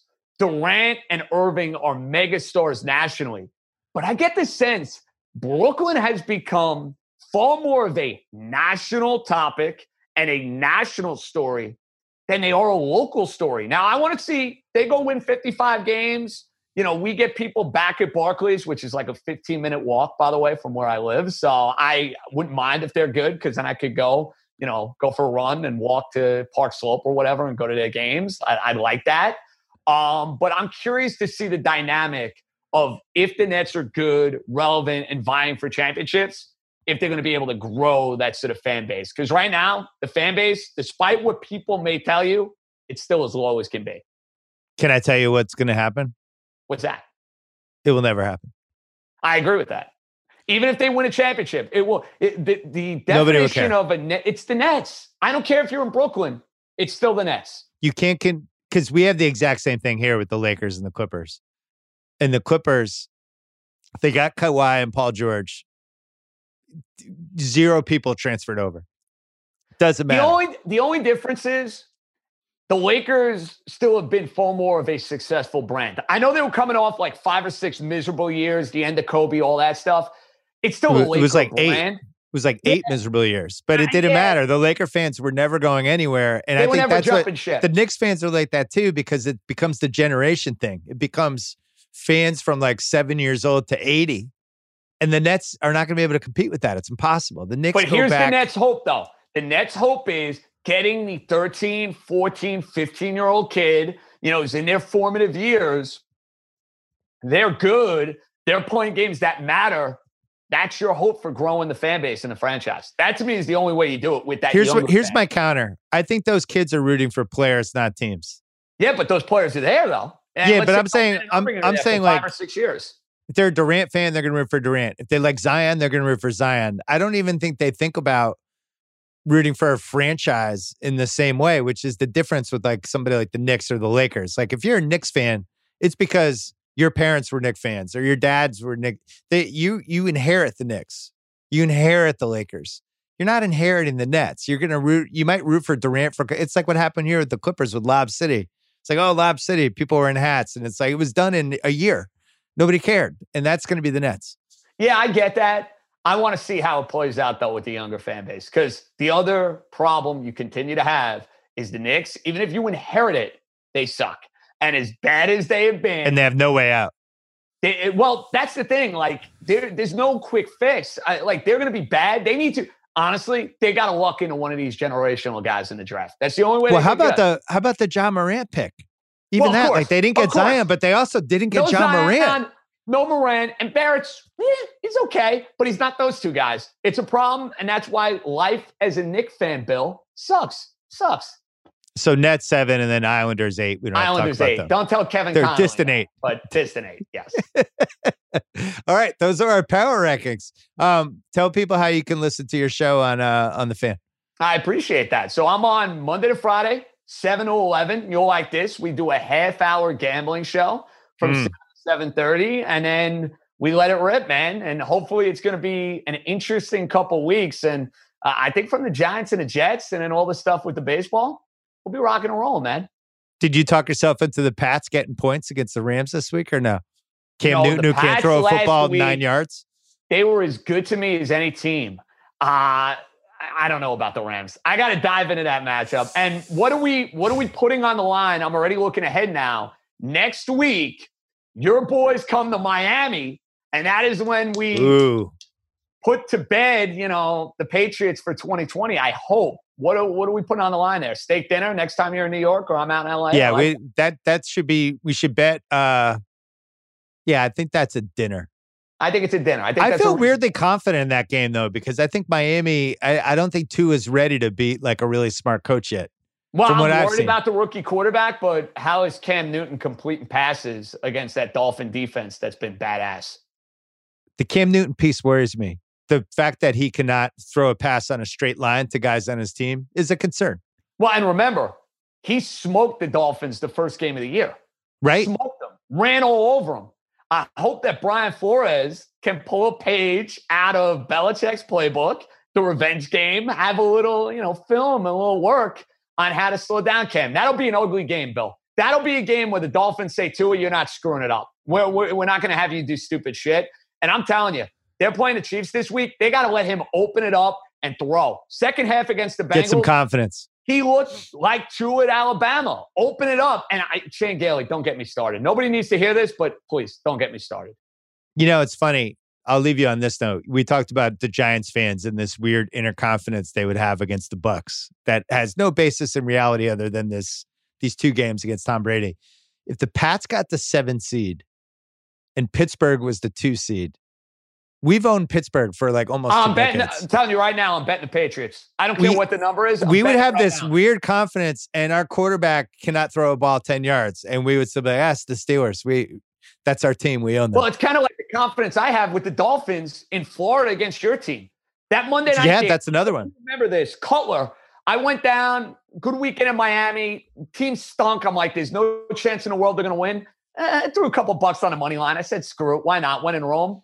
Cutler had the game of his life. Brady stunk. And they were like a plus 375 money line win. Miami and Pat, not a good mix, man. You could do a documentary on all the Patriots parlays and teasers that have died in Miami. I like that. It has happened many times. All right, JJ, good to see you. Thank you. Bill, my pleasure. Thanks, man. This episode is brought to you by Lincoln and the all-new 2024 Nautilus Hybrid, featuring customizable 48-inch panoramic display, available Revel audio system, and available perfect position front seats with active motion massage. Oh my God. The world isn't wide enough. Visit Lincoln.com to learn more. Some models, trims, and features may not be available or may be subject to change. Check with your local retailer for current information. Lincoln and Nautilus are trademarks of Ford or its affiliates. All right, my old friend Dave Jacoby is here. We used to work together at ESPN and had a website called Grantland.com, where Jacoby ran video and audio and wrote reality recaps and covered the bad quarterback lead and did a podcast with a guy named Jalen Rose. It was a long time ago. Long time ago. God. I really thought that those days would last forever. Like, I thought I would be like in my 70s, like still writing the bad quarterback league and the reality show column. I really thought that was going to be just forever. I thought when we had the Grantland Basketball Hour going and we got the chair, that giant fake championship chair, I really thought we were all there for life after we used our budget for a chair, a gold chair. Like, well, should we completely shut down Grantland? It's like, well, we did invest $900 in that chair. We don't want that to be a sunk cost. It was the Lawrence O'Brien trophy chair. It's unbelievable. What happened to it? Where did it go? Great chair. It was actually for Beatles Reveal because the Spurs had just won the championship. And she spun around like a lazy Susan in the middle of a table at a Chinese restaurant, and she had the Lawrence O'Brien trophy chair. I had it in my office for a while. I don't know where that thing is now. Well, you can hear Jacoby with on the Jalen and Jacoby show, which is on television, and it's available as a podcast as well. We have an announcement. Dave Jacoby and I are going to be recapping the challenge this year. Just like the good old days. We're doing the preview on the BS podcast, but then when the season starts on Wednesday night, we're going to be moving over to the Ringer Dish, and we're just going to be doing 20-minute recaps of each episode. We're going to fly through it. It's going to go fast. Mm-hmm. If one of us can't do an episode, we'll bring in Juliet off the bench with no warm up. Just bring her right in, throw 100 miles an hour. But we're going to do this. Wait, time out. You're already soft committing. You're already soft committing to the project. You announced it, and at the same time, you quit it. Like 10 seconds later. I'm in. Yes, you did. You're like, I have an announcement to make that I might or may not be doing this thing with Jacoby. You and I are doing it. We have an awesome backup just in case anything weird happens. Absolutely. Like there might be a week. Who knows? Can I make a suggestion? We did this with Food News Podcast. I think it should be like exactly 20 minutes, like we have to race like a buzzer. There's a buzzer at the end. We cannot speak after 20. So way back when I had the early years of the BS report, when you were just working at was it EOE? EOE, ESPN Original Entertainment. Right. And I used to have you come on. You were the czar of reality. Mm-hmm. And we would talk. I remember the best one we ever did was we watched the Jersey Shore pilot, and we put out a podcast the next day that is still among the best work I did at ESPN. People mention 30 for 30, stuff like that. I always think Jersey Shore pod first. It's the most impactful piece of content I've produced in 2 decades at this company. It's just great stuff. But we also did a lot of challenge. And one of our theses was the challenge is the 5th major professional sport. So what happens? They do this preview that I see a commercial for the new challenge, Double Agents. And they're running quotes like it's a movie, and it says, the challenge should be the 5th professional sport, SB Nation. Well, listen. Do you know how much that hurt? We were saying this in 2007 that this was the 5th professional sport. Fuck you, MTV. I'm starting there. Great way to start. First of all, I love them. Great. I'm sure they're great people at SB Nation, but you know what? It's who popularizes it. You know what I mean? We know. The people that know. The people that have been listening from the very beginning, they absolutely know. And one thing I love about this is really born out of like us being in Vegas, being surrounded by gambling and like nightclubs and like attractive women, and just the two of us talking about reality TV, drunk like at a bar, not like nothing else existed. Like nothing else existed. Couldn't be more true. Every single vice was at our fingertips, and we're just like, no, let's talk about Temptation Island for an hour and a half. Yeah, I have some thoughts on Johnny Bananas. Yeah, exactly. Well, when we launched Grantland, it's funny because Grantland, there's this revisionist history now. It was like a long form site and stuff like that. You look at that first year, one of the things we tripled down on was the challenge in reality TV. And it led to us going to Las Vegas and filming a horse for the Grantland horse title. Filming an actual video that TJ Lavin and Leroy were involved with. And TJ was the announcer. I won. It was the worst loss of your career. And then TJ said that I killed it. And he said that, you did a great job, but it just wasn't enough. You're going to have to say goodbye, Dave Jacoby. And you were devastated. Devastated because behind the scenes is I missed 2 huge free throws that first year at Grantland. One in the 3-on-3 tournament outside of Staples Center. Yeah. I mean, that was terrible free throws. And then during the horse competition, you shot like no behind the back, bounce it off of this or that, just a straight up free throw. And I missed it. That was devastating. But then he called Leroy because Leroy was living at Vegas at the time. Transition to this season. And then once Leroy is involved, I remember meeting him. People say like, oh, it's like meeting Bill Clinton or Michael Jordan. They've got this magic mystique about them. No. Yeah. Like this was like shaking hands with God. Shaking hands with the actual We all God. wanted to be best friends with Leroy within 3 minutes. He was coming off the Real World Las Vegas season, which I think was a few months earlier. 3. So we had loved him from that season. We didn't realize he was going to become basically the John Elway of the challenge.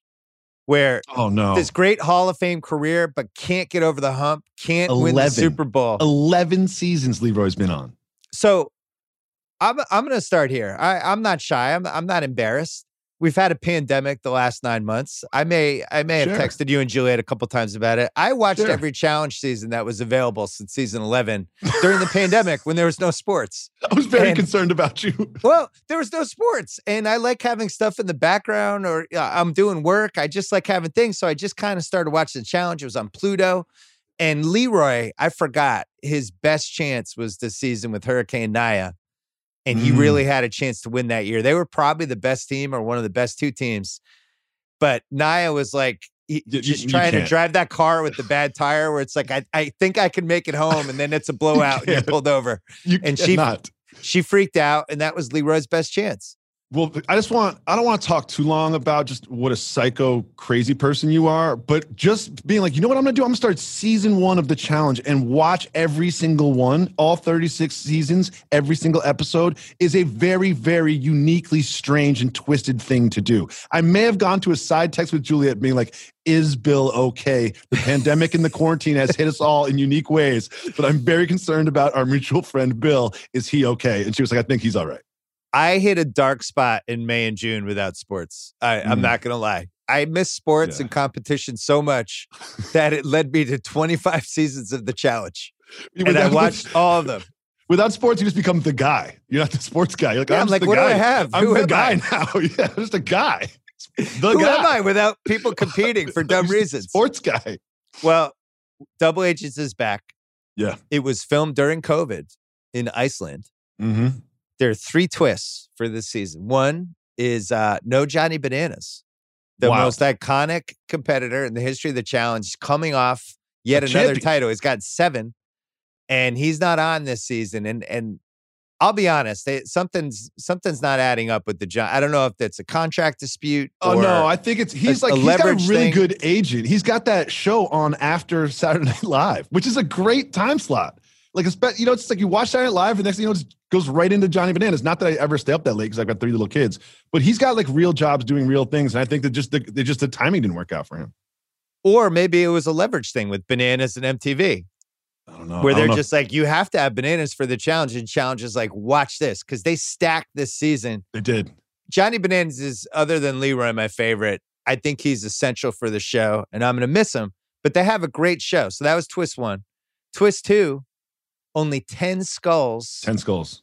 Total to make the finals. So last year they did this weird thing where it was like, you have to earn somebody else's skull. They're basically forcing people to go into the Inferno, whatever, the duel, whatever it was called. Gulag.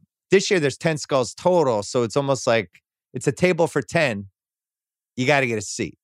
And did you like that wrinkle? The skulls, it's like the shot clock in the NBA. They're never going to go back. It's a good rule. You have to earn your way into TJ's final. Have you noticed TJ has taken ownership over the final in the past few seasons? He calls it my his final. You're going to have to run my final. I love that he's taken ownership over the final. It's his personal contest. So to get into TJ's, yes, Mr. Lavin, your personal final, you have to have a skull. And I think they will never go back. It's a great. I got to say, TJ's at the peak of his powers right now. Oh, God, you see the trailer? 10 years ago, I feel like we were the ones on my podcast, as we were like the only people with any sort of platform talking about the challenge, talking about how much we loved that TJ hated quitters. Yes. And how disappointed he would be. And he's leaned into it a lot over the last 10 years. He's really leaned into it. I loved it. To the point where you almost feel like there's a couple years where it feels like they paid off people to quit during a challenge just for the TJ reaction of disappointment, anger, and dismay. He's really hit his stride. He's taken ownership. It's impossible to think of. It's a lot like Jeff Probst. It's impossible to separate the show from the host now. I can't imagine anyone else. And Chris Harrison, Chris Jeff Harrison, Probst. It's just like this. Yeah, and all 3 of them. I would say Jeff is probably the most skilled at their job, but all 3 of them, it's like there is no good or bad. It's just they're synonymous with the program. You can't replace any of those people.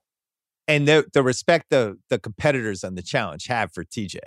Yes. Is the highest level. It was honestly the most emotional moment in the history of reality when TJ had the bike accident. It didn't seem like he was going to come back to host the show that season.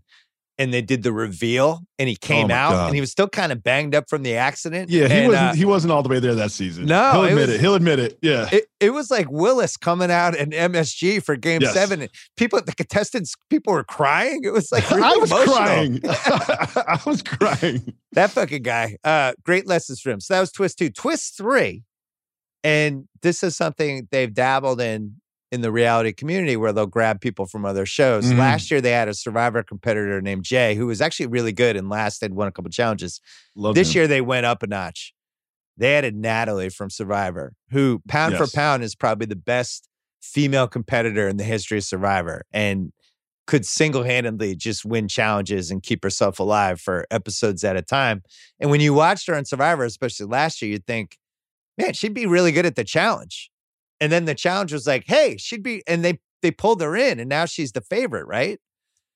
It's hard for it to call a rookie a favorite because the way that sort of the veterans politics will, and with the politics and stuff, you can't be a favorite as a rookie. But she won her Survivor Challenge, her Survivor season, and then she came in second in the All-Star season, which is wild.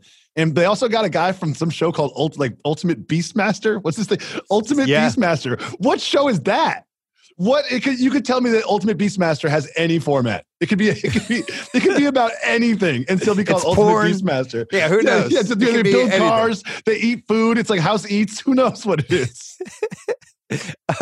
They dabbled around. I think one of the things they have 1, 2, 3. A WWE wrestler. Right. They have 9 newcomers. Yeah. And I think they made an attempt to upgrade, basically try to make it not too athletic and a little more of a mix of maybe the kind of people that are attractive on a reality show. I was about to say with the athletes. Very easy on the eyes, the newcomers. Very easy on the eyes. The male and female newcomers, very easy on the eyes. I've got a couple favorites myself. It's like if Belichick has a bad defense for a year and he just loads up on linebackers and D-backs. You're like, oh, Belichick's trying to fix the defense. The challenge was clearly like, we're trying to fix the looks on both sides here. So they did that. And I got to say the cast, so we're going to go through it. I separated it into 7 while we're categories. On the rookies, we have to mention Lolo Jones. Because Lolo Jones is technically a challenge rookie, but she was on that like pros versus whatever Joes. Weird season. And if you didn't watch that season carefully, it is hard to overstate just how crazy Lolo Jones is. It's very difficult. She's extremely athletic and a wild card in every facet. Romantically, politically, physically, fights, everything. She is just wild, and I am so excited for her to be on the challenge. She took the show. I did watch that season. It was the only one I watched. Champs versus Joes, whatever. Champs versus Pros. She took the show the most seriously in all capacity of anyone I think who's ever been on an MTV challenge show. If somebody double-crossed her or wasn't honest with her, like she was genuinely hurt and vengeful and just couldn't believe it. I don't think she realized that it was a reality show. No.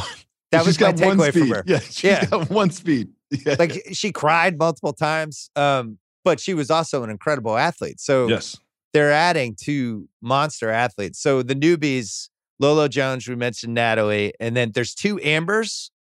Amber B. Amber B and Amber M. There's a Gabby, there's a Joseph, there's a Leo, there's a Mechi, there's a Nam, and there's a Liv. And all of them are attractive for the most part. Absolutely. This episode is brought to you by McDonald's, more specifically the McCrispy. Oh, yeah. The Southern-style fried chicken sandwich that's crispy, juicy, and tender. Perfection. I only found out about the McCrispy relatively recently. Let me tell you something. This is one of my weaknesses. I cannot resist these sandwiches. I like the extra pickles. You can just say, you know what? Throw extra pickles on there. And guess what? They'll do it because nothing's better than extra pickles on a McCrispy. There are many, many, many different chicken sandwiches, but there's only one McCrispy. Visit your nearest McDonald's today or order now on the very, very well done McDonald's app. All right. So I separated this 6 categories. Oh. First one is the champs. Wait, time out. You did prep? I did prep. You did prep? Oh, Bill, that warms my heart, buddy. Well, I know how important this is to you. I didn't want you to think I mailed it in. You already think I'm going to ditch it and hand it off to Juliet like 2 episodes. I produced the BS report for quite some time, and sometimes you didn't prep. Sometimes you didn't prep. You know what? Sometimes you're so gifted, you don't have to prep. Good job. That's what I tell the kids in high school. You're an artist. You're an artist. Yeah, to overthink it. Don't get in your own way. Don't get in your own way. Yeah. You know what? Clint Eastwood, one take, move on to the next one. Yeah, exactly. Champs. There's four real major champs that are coming back. One is Wes. Yep. And Wes has really evolved into like mid-30s Wes. Kind of looks like he should be on Yellowstone battling Cole Hauser in season 4. Kind of a vibe to him, right? He's really like adjusted his game over the years, and it's like Vince Carter way. You know what I mean? Where he's like I used to sort of out-athlete people and be wild and get in fights and be emotional. And now he just kind of like saddles up next to the new people, puts his arm around some people, gains their trust, and then eventually sort of does whatever he can in the end to win. But he doesn't. He doesn't have the physical abilities he used to have at all. There's one season, it's in the 2010-11 range when he's outnumbered coming out of the gate, and he just decides, I'm wreaking havoc. Cornered I'm going animal. to try to get, it's cornered animal. I'm going to try to get Bananas to punch me. It was the season when he did the screaming at Bananas' face and made it seem like he was going to headbutt, and Bananas flinched, and then he like laughed evilly at Bananas, and he was just cornered animal the whole season. He's mellowed, I think, a lot since then. Oh, you think? Yeah.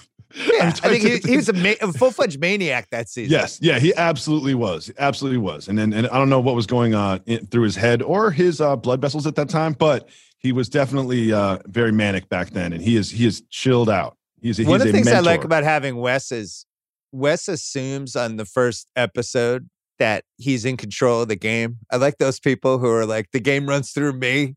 I'll be making the calls, and as the years pass and these newcomers come on and they know what he's like, they're just like, hey, the one thing we can't do is let Wes control anything. And they cut his legs out immediately. So anyway, he's here.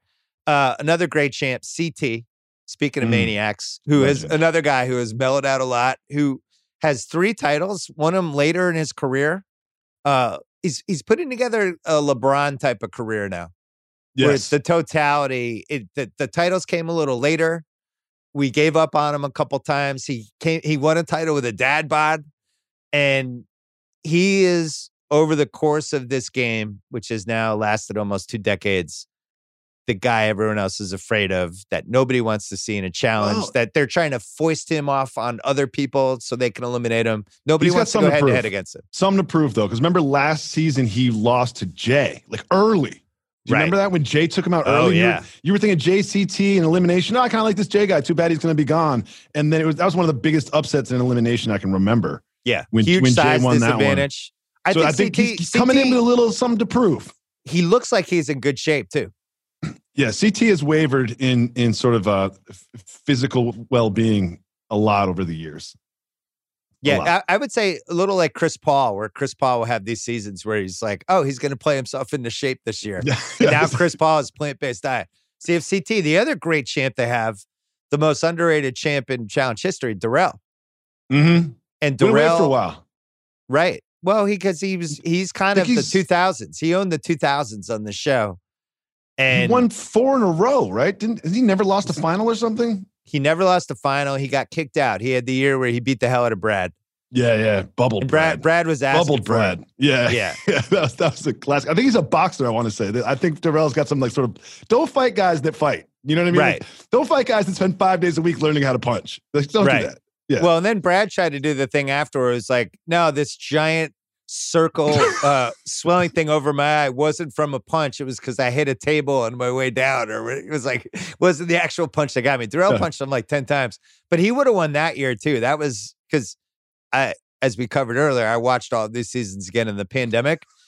Still hilarious. Darrell was heading for a sweep in the finals. Like, he was on the right team. It was completely lopsided. He was going to win his 5th, and then Brad kind of messed it up. And what did Carrie think about you watching all the challenges again? Not happy. Yeah, I can imagine. Wasn't happy at all. The next champ, the last one who is I consider like a champ is Ashley. No. Yeah, she Ashley, won 2. She's Danny Green. Titles. She is Danny Green. Like, Danny Green won back-to-back titles. It's like, yeah, but it had nothing to do with you. Like, no, Ashley, no. Listen, I like Ashley as a character. Feisty competitor. Feisty in the duels, infernos. Underrated physical abilities. I like Ashley on the show. I like Ashley as a character, but like they came up, it's like the skulls are basically the Ashley rule, like the Spencer Haywood rule. The skulls are the Ashley rule. That's basically what it is. Well, she took advantage of a strategy that was born on Survivor, where I'm going to lay low. Nobody thinks I'm a threat. And then all of a sudden there's 4 people left and I might win. And then TJ doesn't play that. No, TJ's like, you got to go in. If you're going to win my final, yes, you've got to go early. You got to win a couple challenges. She is a good competitor, though. I will say, even though she seems like she's not like super physical or anything like that, but she's tough though. I'm pro Ashley. And also has created an incredible amount of drama over the years. Oh yeah. I follow her on Twitter. She's active. And I'm afraid to say something mean about her right now because I don't want her the Ashley Hive to come after me. You know what I mean? I'm pro Ashley, and she won't. She had a great Real World season too. She flipped. Oh yeah, she had a great Real World season. Yeah. She flipped. It's like a great college. It's like a great college season. You know what I mean? It's like coming out of college. Like broke Jimmy Fredette. Like broke all these records. Yeah. Like Barry Sanders, 40 TDs. Yeah. So those are our 4 champs. Then the next category, my favorite, sentimental favorites. Oh, I mean, Leroy's at the top of this. If Leroy's not at the top of this, I'm hanging up this Zoom call right now. I've won a title for every one of my Boston teams. The only things I have left are for my daughter to play in college on a good school and for Leroy to win a challenge. Those are my last 2 titles. Leroy has to win the challenge. He's hindered, though, in a relationship. What does that mean? I can't. It's always hard to win a challenge in a relationship. I think Jordan's done it. It's just hard. It holds you back. It holds you back more than it helps. I always like that strategy session when you the right thing to do is to vote in like your significant other, but you keep coming up with other ideas. You know, like, well, what about Sandy? We didn't think about Sandy. Like, it's hard to have that person. The support is good. The connection is good. The confidant to discuss is good. The stability is good, but it hurts in this game to have a significant other on the challenge. Yeah, it's not a coincidence that Bananas went single and then won the challenge again. Leroy So him and Cara Maria, I think, are the two out of everyone over the years that the swimming thing was a real issue for them. And especially when you got to the finals, there's always swimming. And I think it would really hurt Leroy in those finals. Same for Cara Maria. Both of them worked at it. Cara Maria actually got like pretty good at swimming. Well, Leroy was pool. better. I know. Leroy worked at a pool in Vegas for like 3 years. It's like, dude, jump in the pool and swim around a little bit. Yeah, the irony of it. So at least I think he might be passable now. And that would be the big thing for him. But, you know, he's one of those. There's been a couple times. One, Camilla, who should have been kicked off the show forever and wasn't. And she was mean to Leroy. That was Don't be mean to Leroy. That was the maddest I've ever been watching a reality show. It's like, how dare you be mean to Leroy? Like, what has Leroy ever done? Yeah. And so can I guess your second sentimental favorite? I know it. Oh, you know it. Nani. Of course. Of course. The queen. Her face is like an old pair of jeans. You know what I mean? Like her like getting a crush on somebody on the challenge, just so familiar and just warm and just makes me so happy. It's just like an old t-shirt or something that just like a childhood blanket. She's like, her getting a crush on somebody on a reality show against her will is just makes me feel whole again. It's going to happen. A lot of people over the years have gotten a crush on somebody they shouldn't have on a reality TV show. This is one of the staples of reality TV. Nani perfected it. Yes, she's in a relationship right now. What are the chances that during the course of this season, Iceland for 9 weeks, isolated in a home with all these new, attractive young men and women, what are the chances that she cheats on her, I'm assuming, boyfriend during this season? I don't know. I follow her on Instagram. They seem pretty solid. I think maybe she might get tempted because it's Nani, and she know. The other thing with Nani is she knows how to get herself in the plots. Mm-hmm. Yes. Every season, there's going to be a couple moments. She knows, like, oh, there's some chaos over here. I'm coming in off the top rope. Yes. And I'm getting my 20 minutes of attention here. So I've got a theory. I'm going to adjust it because you've got good Instagram intel, but I'll say this. There'll be at least one episode where during the credits, during the open, she has to pause it. And her and her boyfriend are sitting next to each other on the couch. And she's like, listen, you're gonna see something. It's going to be like episode 4. She's going to be like, listen, you're going to see something that you're not going to like right around the third segment. Okay. I just want you to know that we were just joking around. It was just not a big deal. And then he's going to have to eat it while he watches it. She's one of my favorite reality characters ever. I loved when they had the Bloodline season. She brought her sister in, who is basically like a crazier version of her. And they just kind of wreaked havoc. The other classic. Isn't she Massachusetts? I think she's Massachusetts, I want to say. I want to say she's like outside like Lawrence or something. The other classic, she had that season when she was back together with Bananas for Exes. Mm-hmm. Bananas is in a relationship. She knows this. She smells it. They get sent to a redemption house and they have to spend all this time together. And at some point, she's just like, I don't know what's going on with me and Bananas. It's like, nothing's going on. He's got a girlfriend. He's not giving you any signs at all. And then she's confused and she's having drinks at bars and like Bananas, I don't know. Staring at him. Yeah. Yeah. And it's just like, what are you doing? She is, I love Nani. I can't believe we've never had her on a podcast or never. She also anything. had a great college career too in her real world season. Oh my God. Just Hall of Fame career. Yeah, she really has. When they have the Challenge Hall of Fame, she's got to be in there. And in her real world season, she got involved with the guy who was probably the craziest roommate they've ever had on that show. What was that guy's name? Adam? Oh. Remember he got kicked out halfway through. He got kicked out of the challenge too. He got kicked out of the Hard Rock Casino. The Hard Rock Casino. Like it's like the epicenter of debaucherous, disgusting behavior from human beings. The Hard Rock Casino itself like knocked on the door and was like, bro, you're not allowed on these premises. You have to leave. Yeah. So she loved that guy. Nani, you're the best. We love you. We're rooting for you. She also has never won a final. 10 seasons, no wins. The other one, I have my third sentimental favorite. You might not be expecting. Oh, I know this one. Who do you think it is? Nicole the firefighter. No, I didn't have her. Oh, okay. I do like Nicole the firefighter. We're gonna get to her in a second. By the way, we're blowing away the 20-minute limit for this. Just it's the preview. It's the preview. We got to really do this. No, my third sentimental favorite is Killer Cam. Killer Cam just threw a no-hitter her last season, start to finish. Everybody liked her. She was better in challenges and finals and stuff than I think people expected. She was hilarious. I think maybe the single most likable female competitor in the history of the show. Dating Leroy. Cam and Leroy are an item. Great power couple. Power couple. First of all, that might be my favorite, other than you and your wife, Joey. Maybe my favorite couple. It's 1A, 1B. I don't know who's 1A, 1B, but Leroy and Killer Cam, they almost had to be together because America needs to be a better, happier place. They had to get together. Yeah, 2020, we needed them. They were trying to fight it, and they're like, listen, the pandemic, like we've got an entire species that's depressed right now and inside. Right. Let's just try to add a little eventually happiness. We'll have kids. Our kids will change the world. Killer Cam is the best. And, this goes back to the Leroy thing. That's a real nice ally for him because people like her. Mm-hmm. And, you need to navigate this whole world. Anyway, those are our sentimental favorites. Threats. These are just threats to win, newer threats. One, Lolo Jones, we talked about her. Now, she's probably going to unravel over the course of the season. I don't think she's going to be able to handle it, right, for 19 weeks. Well, she gets one thing I always take a look at is who gets screen time in the extended trailer because it's kind of an indication. Like if you get kicked out in the first or second, if you get kicked out in the first or second episode, you're not going to get too much screen time in the trailer. So, but she appears in the trailer a few times. So I'm hoping I might just be projecting this on the season that she stays around for a while. Agree. The second one is Fessy, who on paper is the best challenge competitor we've ever been given. He checks every single box. Oh, he's always in an argument.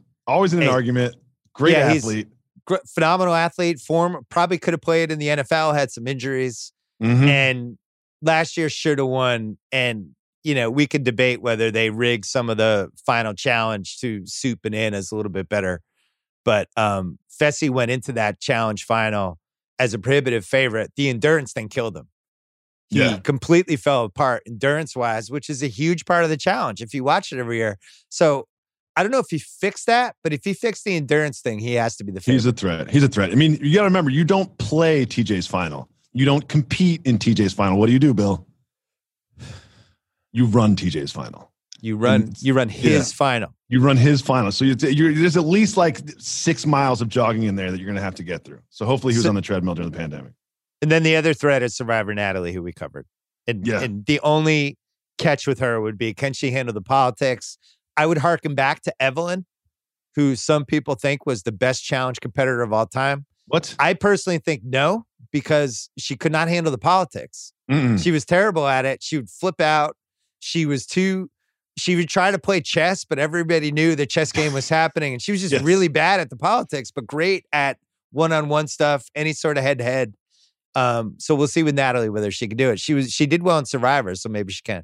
Yeah, she did great on Survivor. So I think she can. But also, I think they know they've got the scouting report. Like if I'm a vet and we have our first little inner circle meeting, we gotta get Natalie out of here. And she does not get a lot of screen time in the trailer, if I remember correctly. Well, because she might be at a redemption house. Who knows? 3 sleepers. One is Survivor Jay. I was really impressed by him. Loved him last season. Shades of Alton.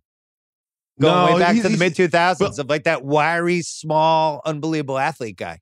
Yeah, Alton was like, what was that movie Split when that guy could like climb on the ceiling? Do you remember? That was like Alton. It was just like, what is he climbing on? He was just like, he was amazing with the things that he could do. I was like, that's not even humanly possible. Yeah, I still can't believe Alton, when we talk about his Hall of Fame candidacy, he really mailed in the battle of the seasons. He did. It was too much drama for him. He basically tanked it to get the hell out. It's like, it's got to go on your resume. We were doing a pod and you said that Bill Belichick needed to draft Alton. That's what I was like. This is the highest compliment that you can pay somebody. He's like, Belichick's going to draft him and he's going to figure out the right place to put him. What an athlete. Anyway, Survivor Jay, I do think he's a little Altney. Next one is Casey, who had a really nice run last year.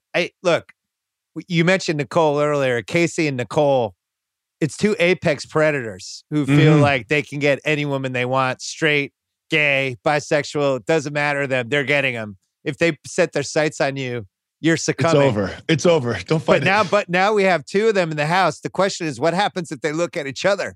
Oh, no, that's not going to work. You don't think so? That's not going to work. Okay. Well, I think Nicole has a type, and I might be wrong about this, but Nicole's also in a relationship. I saw that too, but that doesn't matter to Nicole. There's no chance. That doesn't matter to Nicole. I think Nicole likes a challenge. Let's just say that. Nicole likes a challenge romantically. Nicole looked at Laurel and was like, Mount Laurel, I'm climbing it. Yep. She's not gay or bisexual. I don't care. Doesn't matter. I am making this happen. She is not going to be able to resist me. And they did the same thing with Cara Maria. And Cara Maria's like, I love guys. She's like, don't care. Yeah. We'll see. Good Give for me her. 3 weeks. I love that about her. Great job. So I think her and Casey, I don't know, that it could be a feud. We'll see how that plays out. I hope it goes the other way. I hope that they sort of like team up. That's my hope. My last sleeper is Big T, who I thought had some moments. I love Big T. Yeah. I love Big T. Big T, by the way, not big at all. Don't know how she got the name, but she's got a great personality. She's extremely likable. She's someone that you want around the house. Like there's a thing where it's like, should we put Big T in elimination? It's like probably strategically, but she's just such a good hang and a good vibe that we're living in a house. We're stuck in the middle of Iceland in this fancy barn. I'm keeping Big T around.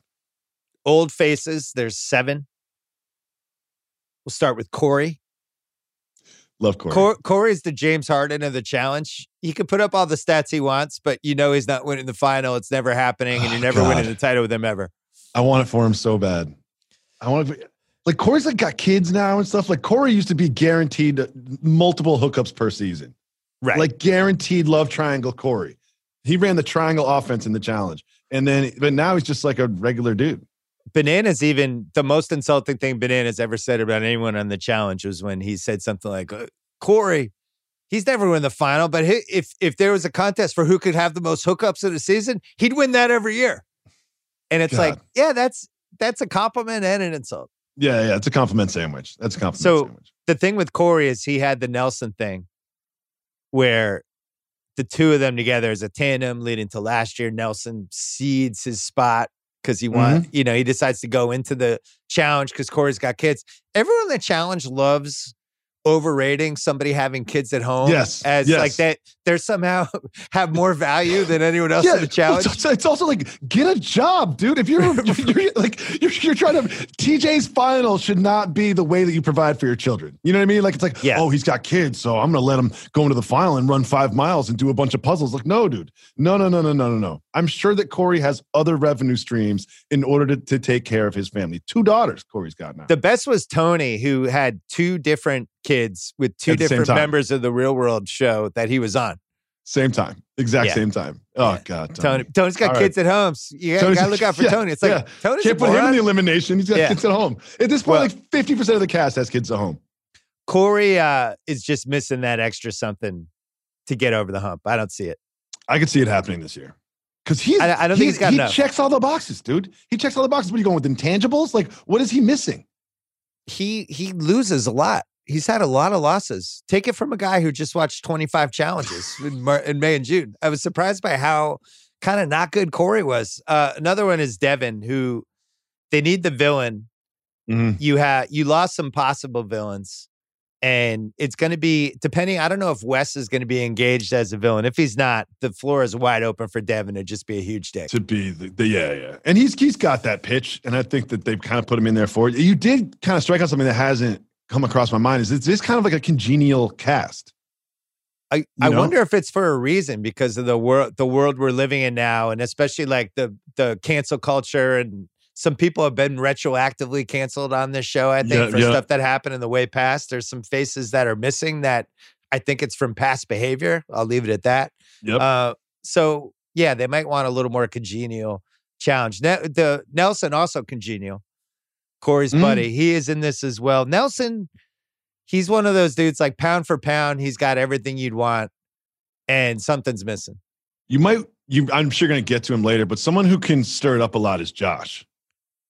Right. I don't even consider him a villain. He's just fucking annoying. He's the most annoying person who's ever been on the show. Sorry, Josh. It's true. Oh, poor Josh. You're just annoying. You've cried during arguments with other men. Like, what's wrong with you? Listen, I cry very easily. You're not a crier. I'm a crier. I'm Josh. I got your back. There's nothing wrong with crying. Be emotional. Josh is like, he's just so much work for everybody in the show. I just want him to go away immediately. I do not like Josh. I'm just saying I don't like him as a cat. I don't know what he's like as a human being, but as a reality character, I don't like him. He's a pot stirrer, and I think that's necessary, especially with this cat. So pot stirrers. He's crying in it. Next one is Kyle, who somehow I think he finished second place last year. It was like a classic Kyle. Under the radar. Love Kyle. I love Kyle so much. Ruined a relationship last year. Remember that? Yeah. Love Kyle. He's built for reality television. He's got this huge personality. He's got a great accent, tattoos everywhere. I just think that he is, you need Kyles in order to have an interesting reality television show. And there's a level of horniness to him that I think you also need. Well, Kyle's available. Full press. Yeah, Kyle's available to climb into your bunk bed at 3 a.m. and have a quick dalliance. Yes, Kyle's not. Subtlety is not his love language. Subtlety is not Kyle's love language. Well, one thing with Kyle, and we didn't mention this yet, they are heavily American this year. They decided, I think they swung too far to the UK last year, and it was just like basically half UK, half America. And I don't know if maybe the ratings were anti that or what was going on, but Kyle is one of the only UK guys we have on this cast this year. So I enjoy him as well. I like that he's open about his hair plugs and doesn't mind taking shit about them. 2 more, Nicole, who was one of the best ads of the last 5 or 6 years for this show. She is a sexual inferno. She's amazing. Inferno, great turn of phrase because she's a firefighter. She's got her accent is so thick that it's almost like a Disney character. Like it's got to be fake. Yeah, it's Rhode Island, right? Because Rhode Island is the only Staten Island. It's like Staten Island crossed with Rhode Island. It's Long Island, Staten Island, Rhode Island, Fantasy Island, Treasure Island, every island. She's a good competitor too. There's was some moments over the years when she had a chance. She had some bad luck a couple times. So you got her, and then the last one is Teresa. And Teresa, a really good combination. Kind of on Nani's corner, hot, a loose cannon, willing to say something really withering to somebody that is like about 10% too mean. And on top of it, like a good competitor, not good enough to kind of carry a team, but solid. She's solid. And I think that her and Nani have a contentious history, if I remember correctly. Well, because they're on each other's corner. Yeah, it's a little like wait a second, I'm the hot Latina around here. You know? Yeah, and I think that they kind of instead of joining forces, they were forces against each other. Well, maybe who knows? They're all mature now. She's got kids too now. Everyone's got kids. She went way back with Wes. Oh, whoa. This just crossed my mind. Like, when are we going to get the first, second generation? Like, who's going to be the Steph Curry? Oh, wow. Like probably Derek, one of Darrell's kids, right? No, like Derek had kids. You remember Derek? I've just watched all 25 seasons. Like, Derek had kids a long time ago. One of his middle name is Awesome. Like, Awesome is going to come on the challenge in like 3 seasons and take over. I would assume Darrell because he started having kids like mid-late 2000s. So those kids are probably like 3-4 years away. But maybe the kids challenge. Last one we didn't mention yet. I have this in the washed category as Anissa. I can't believe she's still on the challenge. Anissa was in the same Real World cast with Kyle Brandt, who works for the does some stuff for the Ringer. He's got like 3 kids, and he's like, he's like 40. Anissa is. It probably should have ended by now. Let me put my producer hat on. Anissa's really good in the interviews and for storytelling. So it's like, if you work on the show, you're like, we need Anissa around because she bridges stories and she's a good interview and she says interesting things. Like she gets a lot of screen time, but she shows up with no chance of winning the final. None. Right, not at this point. None. Like if FanDuel was giving odds on this stuff, it would just be like plus 10,000 for Anissa to win the final. I will say, Anissa in the one-on-ones, she has done some work. Like I don't know if you've gone to the Wikipedia page that has all the challenge head-to-head stats. Anissa's won a lot of Save My Spot on the show. Challengereference.com. It's good advanced stats. Even TJ, when TJ throws praise around, you take it seriously. And TJ's like, Anissa, you don't want to go against her in the challenge, in the actual duel, any of that stuff. Now she's obviously older, and at this point, who knows? But yeah, you do need her for the TV side. But I think she's finished as a could win the finals kind of competitor. No, I don't think she ever started as a could win the finals competitor. She's been on the show 13 times. Like, I don't even know how many finals she's been. She's like Big E. Remember Big E? It's like that. Well, she got in the bloodline. She came damn close. Really? Cara Maria won with her cousin Jamie, who she called cousin. I've always had a soft spot for Cara Maria. Me too. Not Remember, here. I bought one of her paintings of a zebra on Etsy for $15, and I had to part with it, sadly. To be fair, you used the word soft spot. I would have just gone with crush. 10 years ago, just TV crush. That's worn off. That's worn off over time. No, but 2011 range. It's like when you first meet somebody, you're like, oh, this is amazing. And then you like hang out with them all the time. You're just like, oh, that's Cara Maria. She's like a sister to me, you know? No, she's had some great moments. The season when Abram and her had sex all over the house kind of killed it for me. Remember? It was like a reunion where they were just like, yeah, Cara Maria and Abram just openly have sex all over the place all the time. Yeah, it was like being in college with that roommate who's just having sex constantly. And everyone's just grossed out by December. Yeah. All right, so you and I are going to be recapping every episode on the Ringer Dish podcast, where we are going to confine it to 20 minutes. We're going to blow through it. We'll try to have real pace, and we're just going to watch the shows. Boom. Yes. And we're going to get screeners from MTV because they're very nice about that. And we're going to tape them ahead of time. And then when the show comes up right after on Ringer Dish, our 20-minute recaps, it's a Jacoby Simmons reunion. Oh, God. I think I might cry. I told you I cry easy. Yeah, tell Jalen. Jalen doesn't really care about the past. He's not a man, but he's like Mark McGuire. He's not here to talk about the past. But tell him that we're working together. Maybe I'll make him watch one. I'm gonna make him watch one with me, and then he'll join one time. That'll be fun. It'll be a good wrinkle. It'll blow his mind. You have no idea. He'll be asleep halfway through the second segment. Jacoby, great to see you. I look forward to talking to you after the first show. Good luck and Godspeed. You're my favorite. All right, that's it for the pod. Don't forget, I did a new Rewatchables this week. Broke down The Program. I think the greatest and most flawed college football movie ever with Ryan Russillo and Kyle Brandt. That is on the Rewatchables feed. We are probably going to have a new Book of Basketball podcast this week as well. Check out TV Concierge on Spotify. Check out The Mismatch with Kevin O'Connor and Chris Vernon. I will be back on this feed on Thursday. See you then.